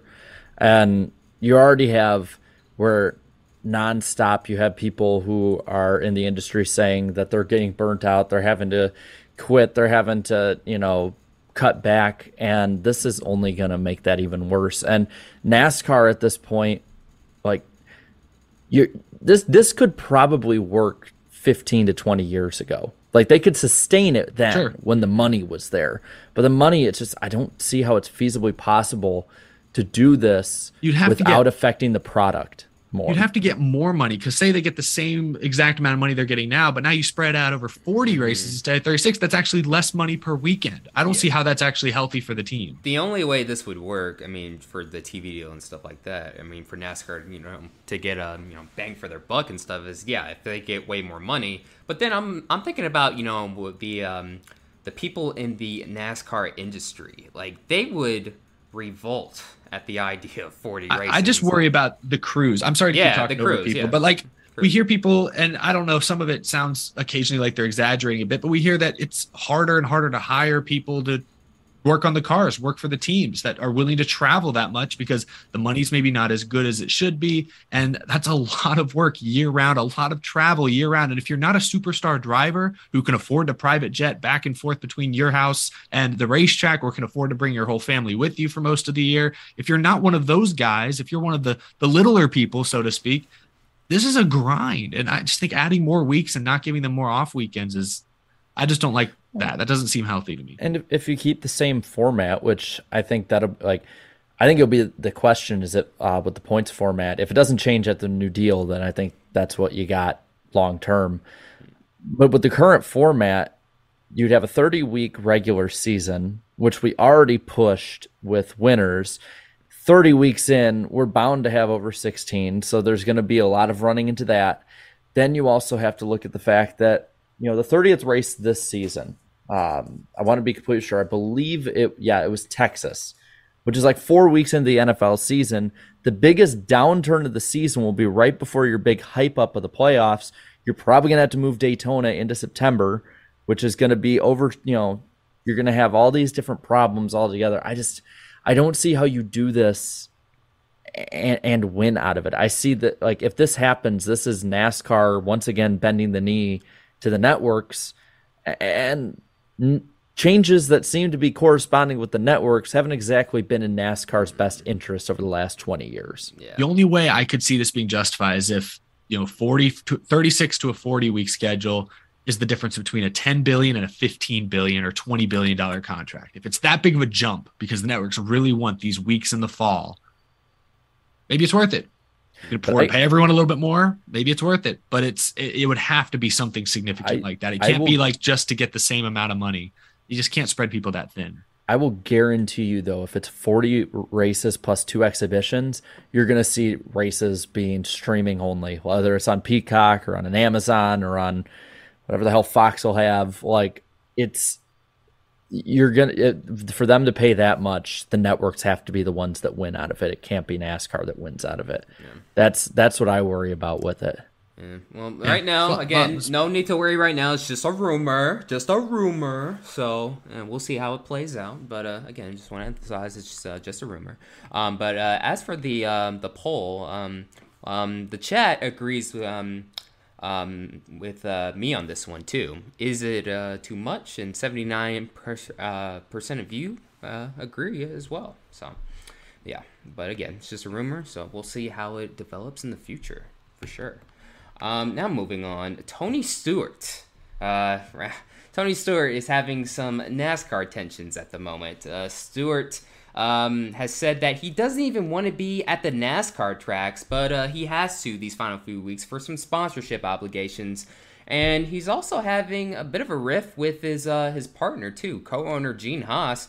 He wants Cole Custer in the 41, but Tony Stewart prefers Ryan Preece. Eric, you start us off. What are your thoughts on that? Or Danny, you said you talked. You start us off. Danny's. Yeah, I was just going to say, I haven't been paying attention enough in the NHRA world. How is his team doing over there? Because I feel like now at this point, if he can get that lined up going the right way, he's got so many other like business ventures. I feel like I would not be surprised if Stewart eventually says, you know what, I got too many other things to worry about. I'm leaving. I don't know how they're doing performance-wise, but they seem to be front runners usually in their little drag racing class. Because it just feels like, Tony is definitely the kind of guy, when he left Joe Gibbs Racing to go start his own team, it basically seemed like it wasn't going to the point that he wanted it to be anymore, and that's why he left to go do his own thing. Mm-hmm. So I'm like, now even his own thing is not going the way he wants it to go, and Tony always and never changes in any way. He could easily go off and do his own thing. That's why he, partially helped start SRX, I think. Yeah. He's an emotional guy, and he's known to make brash decisions. See, he just yanked Eldora off the schedule when he found out about Bristol Dirt. I mean, so, there's no telling what Tony Stewart might do. I'm not going to speculate that he's going to do something major, like, basically drop his half of SHR. I don't even know how that would work. I don't know the red tape involved in that. I want to narrow in more on the, he wants Ryan Preece in the 41. Gene Haas wants to keep Custer.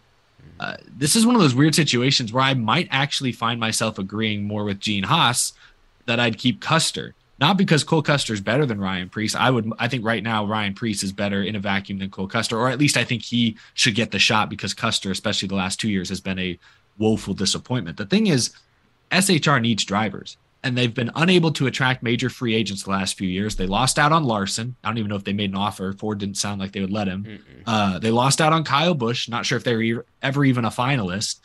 Tyler Reddick's going to Toyota. So major free agents the last few years have not picked SHR, have not ended up with their team. So you got to keep your young guys. And I know Cole Custer has been disappointing, but just a few years ago, he won 7 Xfinity races in a season and almost won the championship. You can't give up on him just yet when you don't have someone else in the pipeline ready to replace him. Riley Herbst isn't ready. Zane Smith, if he's even an option, I think he's under contract with Front Row. He's not ready. Haley Deegan's not ready. And with Harvick and Almirola both expected to leave probably in the next year, it sounds like, based on what Gene Haas was telling Bob Pockrass before the race, you need young guys. And I know Cole Custer's not great, but he's who you got. I think you got to keep Preece on the bench if you can. I saw or heard on his podcast this week, Dale Jr. said that Preece may be entertaining offers from other manufacturers. I thought that relationship with Ford and SHR was a little tighter. If that's the case, then that might give Stewart a little more power here. Maybe you do got to give Preece the option so he doesn't get away. But assuming you have Preece still in-house, give him a seat in 2024, keep Custer next year. Well, so I agree about the Custer one just because the money stuff, all that, keeping stability in some way when you have 2 older drivers. But when you would look as well, past next year, there's not too many free agents, not too many that are like unstable when it comes to contract situations. But you got Preece as an option, but there's two main people you could sign who are younger, really good performance, and are only on 1 year, left on their deals, at least according to Jayski. We know he has a concussion. We don't know how that's going to affect his performance, next year. Alex Bowman, if they elect to move on after 23, would be a great option because he's a talented young driver who has shown great flashes through his career of running up front. And then, interestingly enough, Daniel Suarez only has 1 year left on his deal. So if you wanted to bring him back, especially if Tony Stewart is less in the picture or whatnot, because we don't know how Smoke is on all that, he could be an option too if the stuff with Trackhouse doesn't work out as well. So SHR has options. It's just if they're willing to elect to actually use those options. Yeah. Cole Custer, he obviously has, the money part covered. The talent part, though, you obviously have to give it to Ryan Preece, but this is a business at the end of the day, and I don't know. I feel like maybe Tony Stewart has faith that the team would be able to find some sort of sponsorship for Preece, but then Haas, he feels otherwise, So, and also too, Cole Custer, he has ties to that team too through his dad. I think his dad also is a higher up within the team. Haas is gonna decide.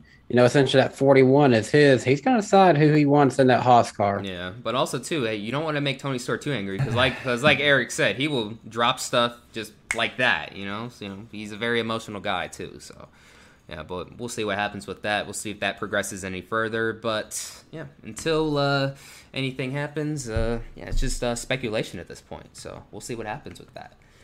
But yep, we are now at that point in the show where we go over the race weekend preview, the Homestead Miami Speedway preview. We have 3 races in total this weekend, so if you love Homestead, get ready. We're going to see 3 spectacular races, I believe. So let's go over the Truck Series race first. The Baptist Cancer Care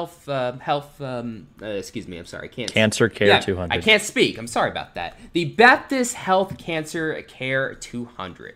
Total of 134 laps. The start time is 1 p.m. Eastern on FS1, and you can also listen to it on MRN.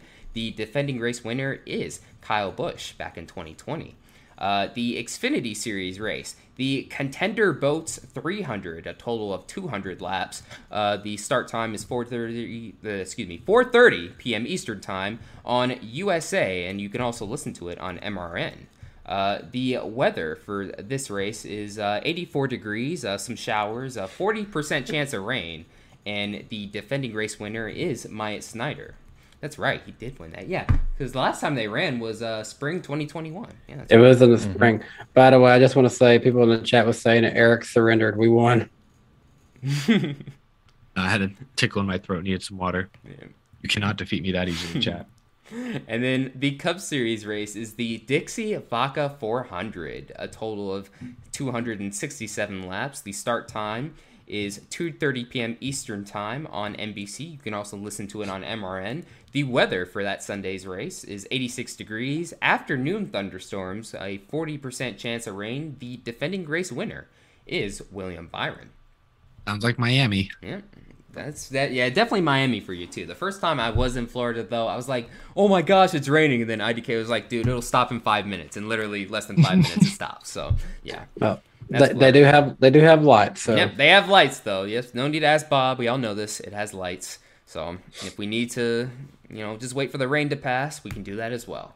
But let's get over to the betting odds on the NASCAR Weekly Podcast for this weekend's Cup Series race. Tyler Reddick enters this weekend as the odds-on favorite at plus 700. Not really a shock.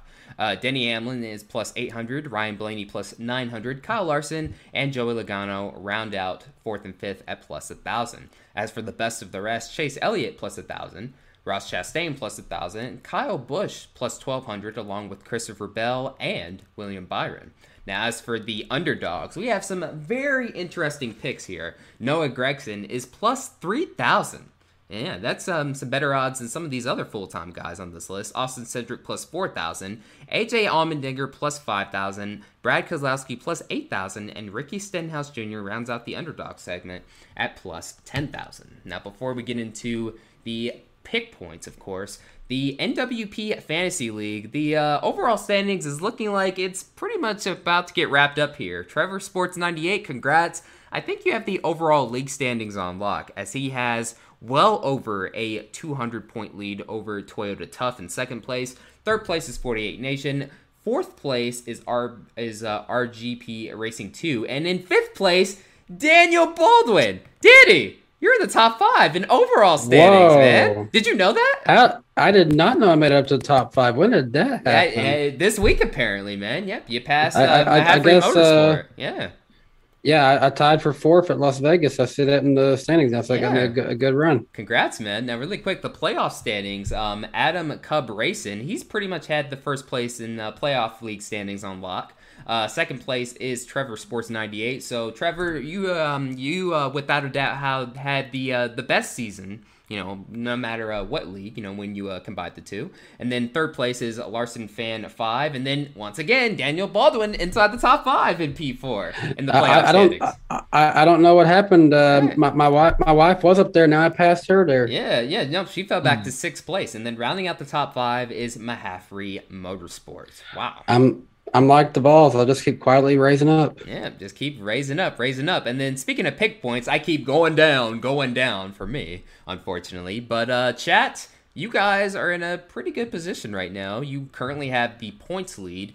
Eric, who had the points lead for most of the season, is now minus 15. It's all good, Eric. At least you have the Astros. I gained 4 points. I gained 4 points. You gained something, though. So, hey, the season's if not I do over. that, I need to gain like 5 points to a week to tie them, I guess. But I'm close. Yeah. We're setting a decent pace. Hey, season's not over, man. Yep, still got a shot. But Danny, I feel good about my picks this weekend. But Danny is in third. He is minus 48. Jarrett's in fourth, minus 55. And I am in bum bleeping last at minus 64. I want to say this before we go into picks. I've seen them already start to collaborate to pick the same as Eric. So I propose that we, as in Danny, myself, and Darian pick, then get the chat pick, and then Eric's pick, so we don't have any tampering going on. Yes. Chat. I propose that. I like that idea. Yeah, That's I like only that fair. too. The leader has to go first. That's what I was doing all year long. Now the chat, you guys are the leader. You get to go first. We're going to keep it fair. Ahead of me, at least. Yeah, we're going to keep it fair. All right. Okay, that's good. That gives me time to think a little bit more about my cup pick. Yes. And also, I just moderated Claudia. So, hi, Claudia, by the way. Oh, good.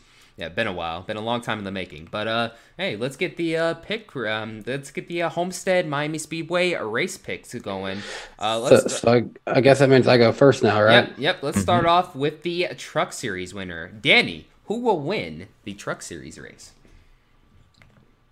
You know what? I'm going to go with a guy we've talked a little bit about on the show already today. I'm going to go with Ryan Priest to win this one. Oh, yeah. He's in the field. I didn't realize Priest was in the field. That's right. He's in the field. He's in the 17, right? Let me just make sure. He is in the 17. That's right. I thought. Interesting. Well, I'm going to go, and by the way, I find it funny they say I'm rigging it, even though that's literally That's what we're fair. going against. That's fair, y'all. Come on. I'm going to go with the guy who's steadily been improving on the mile and a halfs all season. I was at a mile and a half win of his this season at Kansas. I'm going John Hunter Nema Truck. Nema Truck. And I will be going third. I'm going to go with the 38 of Zane Smith. Let's see what the chat's got. I'm seeing a lot of John Hunter. Yeah. I think they're going John Hunter. Yep, I'm seeing a lot of 4s so far. So give him John Hunter. Oh, interesting. I thought they were going to pick Zane. Okay, so that makes it easy for me. I'm going to pick Zane. I was going to pick Zane all along. I was actually thinking I might have to pick John Hunter to try and outbalance them, but no, I get to go with the guy I wanted to go with. I'll go with Zane. Nice. All right. All right. So now moving on.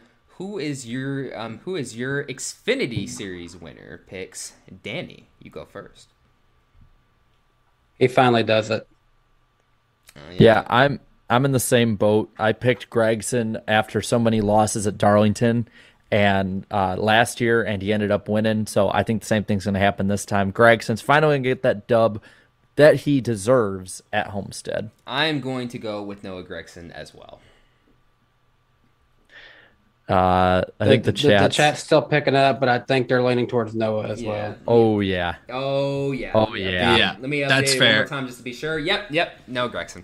Yeah, They That's have fair, got Chad. Gregson.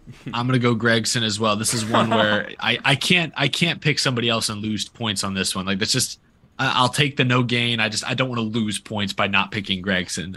He's gotta win one of these things, right? This is a second week in a row. Everybody picked Gregson. Yeah, everyone's joking. Is David Starr on the entry list? Is he racing the Just make sure he's not in the field, 07? right? No, Timmy Hill's in the 13 this week. Okay. So who's in the? Isn't David Starr? Is there a Whataburger car? Is that in the field? Let's hope. Starr's usually in the 08. Yeah, he's in the 08 this week. David Starr is. Yep. Just stay out the way. Fingers David. crossed. Yep, stay out the way. All right, so now to the Cup Series picks. Danny, you start us out. Who's gonna suck this weekend at Homestead? You know what? Jarrett was saying that he's worried about him. I can never really remember this track being a great track for him either. And I'm going to say Chase Elliott is my pick to suck this weekend. I'm going to go safer, and I looked at all the numbers and average finishes today of Cup drivers at Homestead, and I felt really safe with Ty Dillon being my pick. Now I say that, he'll probably get a top 10. I'm going to go with Brad Keselowski. Hasn't really been his year. It looks like they're going with Almirola. Oh, yeah, they're going to do IDK scarred them for the entire season at least. We'll see if it progresses. I'm waiting for them. I'm waiting for them to pick Bubba to win. I'll go on that note. I'll just go John Hunter. I know everyone's picking him to win. I think he'll be great in the truck race. But I think Cup race, he hasn't raced Cup since he was full time a couple of years ago. 2020. Yeah. Okay. So suck picks out of the way. Danny, you start us off once again. Who is your underdog for the Cup Series race at Homestead? I don't even know if he can be considered underdog at this point, but you know what? I'm still going to put him as an underdog because I don't think he's going to win. I think he's going to come really close. I'm going to say Tyler Reddick for my underdog. I'm going to go with Gregson. Noah Gregson will be the underdog. He ran 11th this past week at Las Vegas, which isn't like his greatest track. Now you have a track that he's really good at with a fast team, with the 48 team. I could see Noah Gregson getting a top 5, honestly, out of this race if things go right. Yeah, I'm going to go with Austin Cindric. I think he's got something up his sleeve. Chat's looking like they're going Noah. I was gonna go Noah as well. I know this isn't for points, so it doesn't really matter. But I want to see what Gregson can do. It's funny. He's never won a race here in Xfinity, and yet we're all like, he's a real threat to win this Cup race. Wasn't he? Forgive me, I'm distracted. The Astros just hit back-to-back home runs, but I'm distracted. Did somebody mention that he was top 5 at Michigan for much of the Cup race there earlier this summer? That's right. That's not really that similar to Homestead, but they're kind of sort of intermediates. It's still a good run, though. Yeah, still a good run. But okay. Well, Gregson's a good pick. Yep. So the chat and Eric are going with the 48 of Gregson. And now for the main event. Who's gonna win? Who's gonna win at Homestead in the Cup Series this weekend? If you notice, there's a reason I didn't pick the 48 as the underdog, and that's because I think he's actually going to do it. I think they're going to show up good speed. I think Noah will have a chance that he probably won't get too often in the 42 next season. I think he's going to take advantage of this and go win a Cup race. That's a good point about next year. I like it. Right, wow. Jarrett. And become the 20th winner of the NASCAR Cup Series. Before Truex or Blaney. After a pick like that, how do you walk around, man? Damn. I'm going a little bit safer here. I talked about his 76-point lead on everybody else going into Vegas at the 1.5 miles. I think he's going to be really good here this weekend. I'm going to go Ross Chastain as my pick. Danny, your pick is not too much of a shock to me. The only thing I'm shocked Are you about is serious? because I thought I would be the only one to pick him too. Noah Are you Gregson. serious? I'm gonna go with him as well. Let's Guys, do it. we're trying to get people to respect us on this show. Darian is on the couch. He needs to swing for the fences. But do you know how many points back I am? 48. Oh my gosh. I'm going for it. Just like I did a Bell at the Roval, I'm gonna skyrocket up with Gregson. It's gonna be a make or break weekend for us both. That's for sure. But, Who is the chat picking? They're kind of. I feel like I'm there's seeing a lot of Chastain. I'm seeing a lot of 1 and 5. See a lot of Larsons and Chastains, which sucks because those are my top 2 picks. Let me show you my paper. I literally have both written and scratched out. You can't pick until we have a definite answer from them. No, I don't want to now.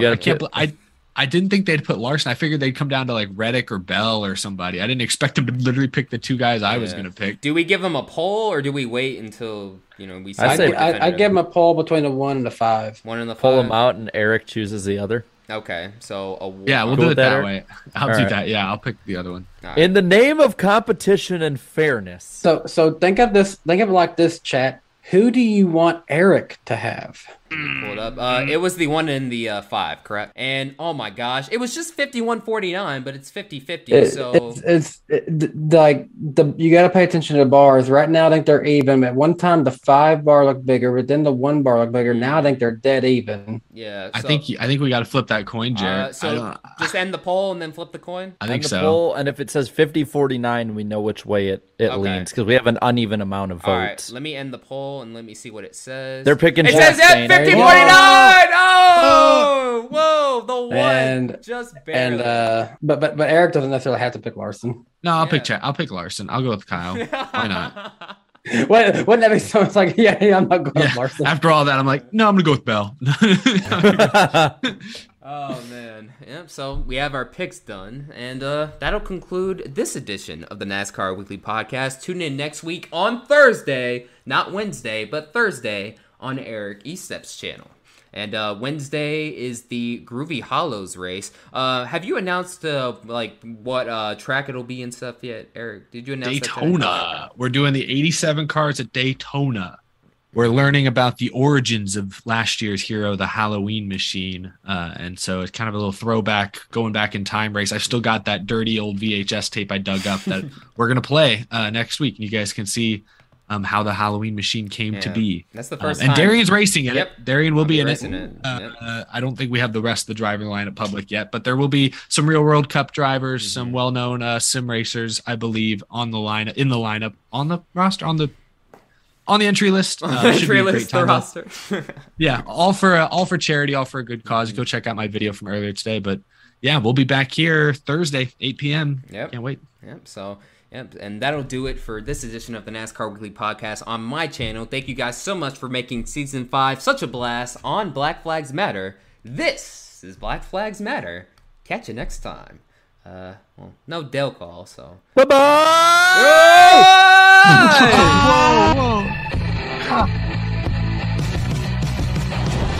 Green, green. Holy moly. Great job! Yeah! This guy. Thank you! Wow! Hell yeah.